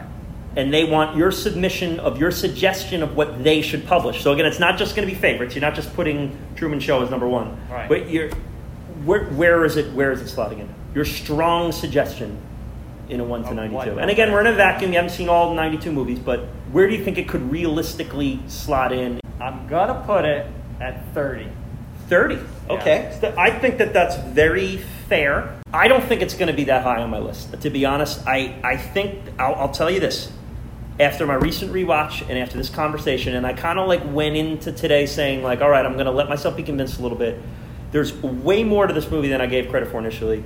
It has definitely skyrocketed up my list after this recent project. It may have creeped into the top half, but it's going to be, to me, right around that border where there's going to be the movies that it's going to be going up against when it gets to where it gets placed in the ranking. It's going to have more depth then, but it might not be as enjoyable to watch, whereas I may go with the one that's a slightly more, for instance, let's just throw it, because I think at the end of the day, it's probably feel like this and Rain Man, and I've just, for whatever reason, I brought up Rain Man a couple times. I feel like they might kind of be in that same boat as who's striving for who. Where Rain Man, to me, might be more of a constructive, positive message that I'll be able to kind of rewatch and recommend. This is a tough movie to recommend to people because it's upsetting, it's depressing. Again, when you crack the nut and you look closer, you see that there is a good movie there. There's more than a good movie. There's a good message in there, and there's a warm message in there. But the warm message is under a lot of layers. Yeah. And you got to get to it. And so I'm expecting it's going to be in that middle gauntlet there. So what do you say? Somewhere. 50s, something? I would say somewhere in the 40s. Yeah. At the highest. Early 40s, maybe late 30s, at the absolute highest. Before this conversation, before this movie was selected, I would have probably had it in the 60s. Yeah. I think it's higher than that now, but we'll see. We'll see where it goes. It's such a subtle, it never stands out. It's not going to go up against The Godfather, but it's just... It's crazy. When it won, it was like the next thing. It was seems like the next big thing. It's this is how movies are going to be from this time forward. Yeah. And we talked about, then kind of the 9/11 happened, and then we just got jarred as a culture, and everything kind of reset a little bit. And I think now the movies that have been made in the 2010s are a little closer to this movie. And maybe we're kind of going back there to that spot. So I think so, yeah. It's going to be interesting. If we kick it around with the other movies that we've already done, I mean, I think I got as much out of this movie as a lot of them. Right. So, or I don't have it up there with a Cuckoo's Nest, or up there with a Rocky, or up there with the Lambs. In that next wave, it's interesting. It's interesting, man. But I'm happy with it, man. I'm happy with this conversation about it. I think that I got a lot out of it. And now I want to bring this to this next one. It's kind of another newer thing we're doing. Didn't necessarily prep you for this, so we're going to kind of put it on the spot. In our Chicago episode, Rob Bobcat kind of brought up, when we think of Best Picture winners, there's kind of three categories you instantly look at. And one would be, how's the movie shot and presented from a cinematography standpoint? Yeah. How are the performances? And then the third being, what's the story and how does the theme get carried through the story? So how it's shot, how it's performed, how it's told. Yeah. 1 to 5. 1 being the weakest, 5 being checks all the boxes. How it's shot? 5. I would agree. I say it's a 5. No. And the lighting, you have to take into concern with cinematographers. They're responsible for the lighting, and there's so many shadows and lights played on these faces that it is beautifully shot. Yeah. And we talked about The Revenant, and if you look at Lawrence of Arabia, which I think is probably the best shot movie ever. Yeah, it's amazing. It did more with less. You know, it's tougher to make an impressively shot movie in a suburban area. It's another reason why I think Graduate's a great one. Houses, yeah. Yeah. So I would agree. It's a 5 out of 5. Performances? 5. Yeah, I also would go 5. Everybody did their job, and the characters are so fleshed out that it's all you had to do is just follow the lines, and then they took the words on the script and they made it into even better. Yeah, everyone in the batting lineup was seeing the ball, man. Those hits are contagious. Yeah, they were all clicking. Yeah. Now the last one is story and theme. I think I don't want to seem biased, right? But I think theme-wise, it's a 5. And I want to preface this too by saying, like, I think that the point is that a Best Picture winner should be a 5 out of 5. Yeah. So don't feel bad about going 5s across the board, because like last week we went 5s across the board. Silence of the Lambs, 5 across the board. Rocky, 5s across the board. This is only the third time we're doing it, but. Well, here's the thing: is I want to be like self-aware about it. Like, are you just being a fanboy? No, it's that the themes are fun. Like the theme, how do you be the theme about like existential life and like reassessing your life? It's the way it's told, and how it turns 50% of the people that watch it off. Yep. You know. Yep. So the way it's done, I don't think it's anybody's fault. I just think it comes off like we talked about as weird to people, and for some reason they lose the theme because of the Lolita aspect, because of Ricky Fitz being a weirdo filming dead birds, and these are all things that push the themes, but it turns people off. Now, is that Alan Ball or Sam Mendes' fault? Absolutely not. It's just the way the movie lands. So 1 to 5. 5. Fuck it. Yeah. Okay. All right. So you stole my thunder with my reason for giving it a 4. Yeah. It was not getting 5 out of 5 across the board coming into this. I had to seriously think today and saying, you know what, man, this is pretty effective storytelling, and it's really it's a deeply rooted theme, and it's pretty impressive storytelling. However, the accessibility is where it loses, and you can't just recommend this to any movie fan, let alone grandma. Right. You know, and not, you shouldn't have to. Not every movie has to be a movie you can recommend to grandma. Yeah. But I mean, this is a movie that it's kind of dark. Yeah. And it's kind of upsetting, and it's also not. You don't get all of its nutrients after the first watch. Yeah. Like you got to kind of rewatch a couple times, and it doesn't necessarily command rewatchability. Right. And whereas A Departed is a movie that you never mind throwing on, and you learn something every time you watch it, but it's rewatchable. Right. There's a little bit of a malfunction here with this and that. That's why I'm going to give it a 4 in that category. So it will be a 5.54. Can I just say that my grandma did watch this movie and she hated it? Okay. It's not a grandma movie. Yeah. The picture. She calls them pictures. I went to see that picture the other day. As we always say, this is not a who should have won podcast, but we do talk about the other nominees, whether we've seen them or not. We go through them in the synopsis. Today, we kind of as we started here, we did that little preface of the other movies that came out. For this list of nominees, I think they missed the ball here. And this would have been a classic year where there should have been 10 nominees. It would have fit right into today's model, I think. Yeah. And I think that maybe the movies that were snubbed might even be better than the ones that were up here. But we're going to go from here. So, the Cider House rules. My name's Mark O'Kane. Have you seen Cider House Rules? Yeah.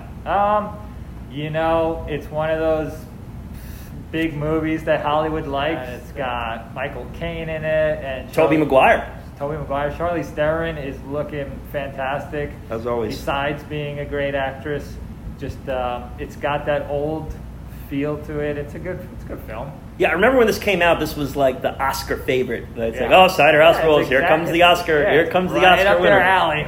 Yep. Yeah. Here it is. Cider House Rules, rated PG-13. A compassionate young man raised in an orphanage and trained to be a doctor there decides to leave and see the world. Coming of age, it seems. Yeah. So, that's the Cider House Rules. We good on that? Anything else? I won the Academy Award for that. Do you like apple cider? Are you an apple cider fan? Like seasonal. I don't drink it more than once a year. It's a good fall drink. Doesn't keep though. You know, I find it doesn't keep. Another Stephen King ref here, a big BPC referenced character in Frank Darabont. It's The Green Mile. All right. Starring Tom Hanks. You know, I don't see why. Michael Clark Duncan nominated too. We talked about this. Oh, beautiful! That class. Haley Joel Osment. Haley Joel. Michael Caine, Michael Clark Duncan, Jude Law, and Tom Cruise. Forget about it. I don't see why The Green Mile can't be a Best Picture winner. Like, you know, that movie makes me cry every time I watch it. I saw it twice in the theaters, cried at the end.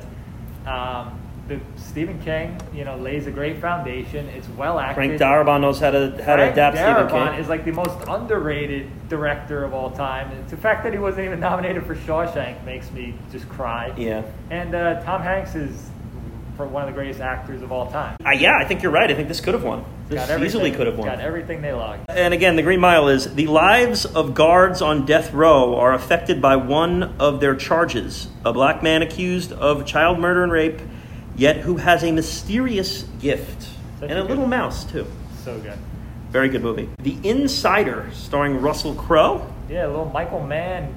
You know, for a couple of years there, Michael Mann was churning out some hits. He was doing the one with Jamie Foxx and Tom Cruise, Collateral. Yeah, good one. I think he stopped making movies. I think after Miami Vice, I don't remember a Michael Mann movie. But The Insider, Russell Crowe's awesome. That's a small picture that we're talking about. That had no chance of winning. Right. You know, if any small picture was going to win, it was going to be American Beauty or... And kind of got to maybe wonder, would this have been the one that would have been pulled if one of those other nominees that we talked about? That's an easily replaceable film on this list. Like, give me Magnolia, like you said, The Matrix, or... I'm still shocked Magnolia wasn't nominated, man. Okay, but The Insider, a research chemist comes under personal and professional attack when he decides to appear in a 60 Minutes expose on Big Tobacco. You don't want to F with Big Tobacco. No, they'll get you. South Park has told that story with Rob Reiner. And then finally, this one is one that many people, I'm sure, know. It is an AFI Top 100 movie. It's an M. Night Shyamalan classic. The Sixth Sense. A boy who communicates with spirits seeks the help of a disheartened child psychologist. You know who could have won if Carolyn Burnham, a.k.a. Annette Bening, was not going to win? Toni Collette could have won an award for the ending of this film when he's talking, when he says, Grandma comes to me, and talks about how you go visit her grave all the time, and she just fucking loses it and starts bawling. And supporting actress though for that one, so she lost to Angelina Jolie. But I agree. Good performance, and then obviously Haley Joel Osment gives a great performance. Yeah, for sure. Unfortunately, M. Night Shyamalan has not aged to be impervious of nitpicking. Anyone wants to watch Lady in the Water, they might pull that magnifying glass out of Sixth Sense a little closer. Paul Giamatti is amazing. I will give him that. Yes. Paul Giamatti in Cinderella Man is amazing. Sideways too, man. Sideways is a great performance. Also. Don't drink fucking Merlot. I'm not drinking any fucking Merlot. Oh God, so good. All right, man. We've come to the end here. I hope you had fun. It was. I had a blast. Again, this is Jay Dowski. He's part of the BPC universe now, and again, we're going to plug his book again. It's Bury Me in Montauk by Jay Dowski. It's available on Amazon. Bury Me in Montauk, Jay Dowski. Jay, any closing words? I had a blast. This is a great podcast. I've listened to a bunch of episodes. You guys do a great job. I'm glad I got a chance to do this. I don't want to leave. There's something about just talking about movies that makes you want to do it for hours upon hours. And that's it. We will certainly have you back again, man. I mean, I had fun as I always do, but it was a pleasure talking with you again. I've had many a chat with you before. Yeah. But I think this time you're gonna remember me, Jay. Thank you, everyone, and we'll catch you next time.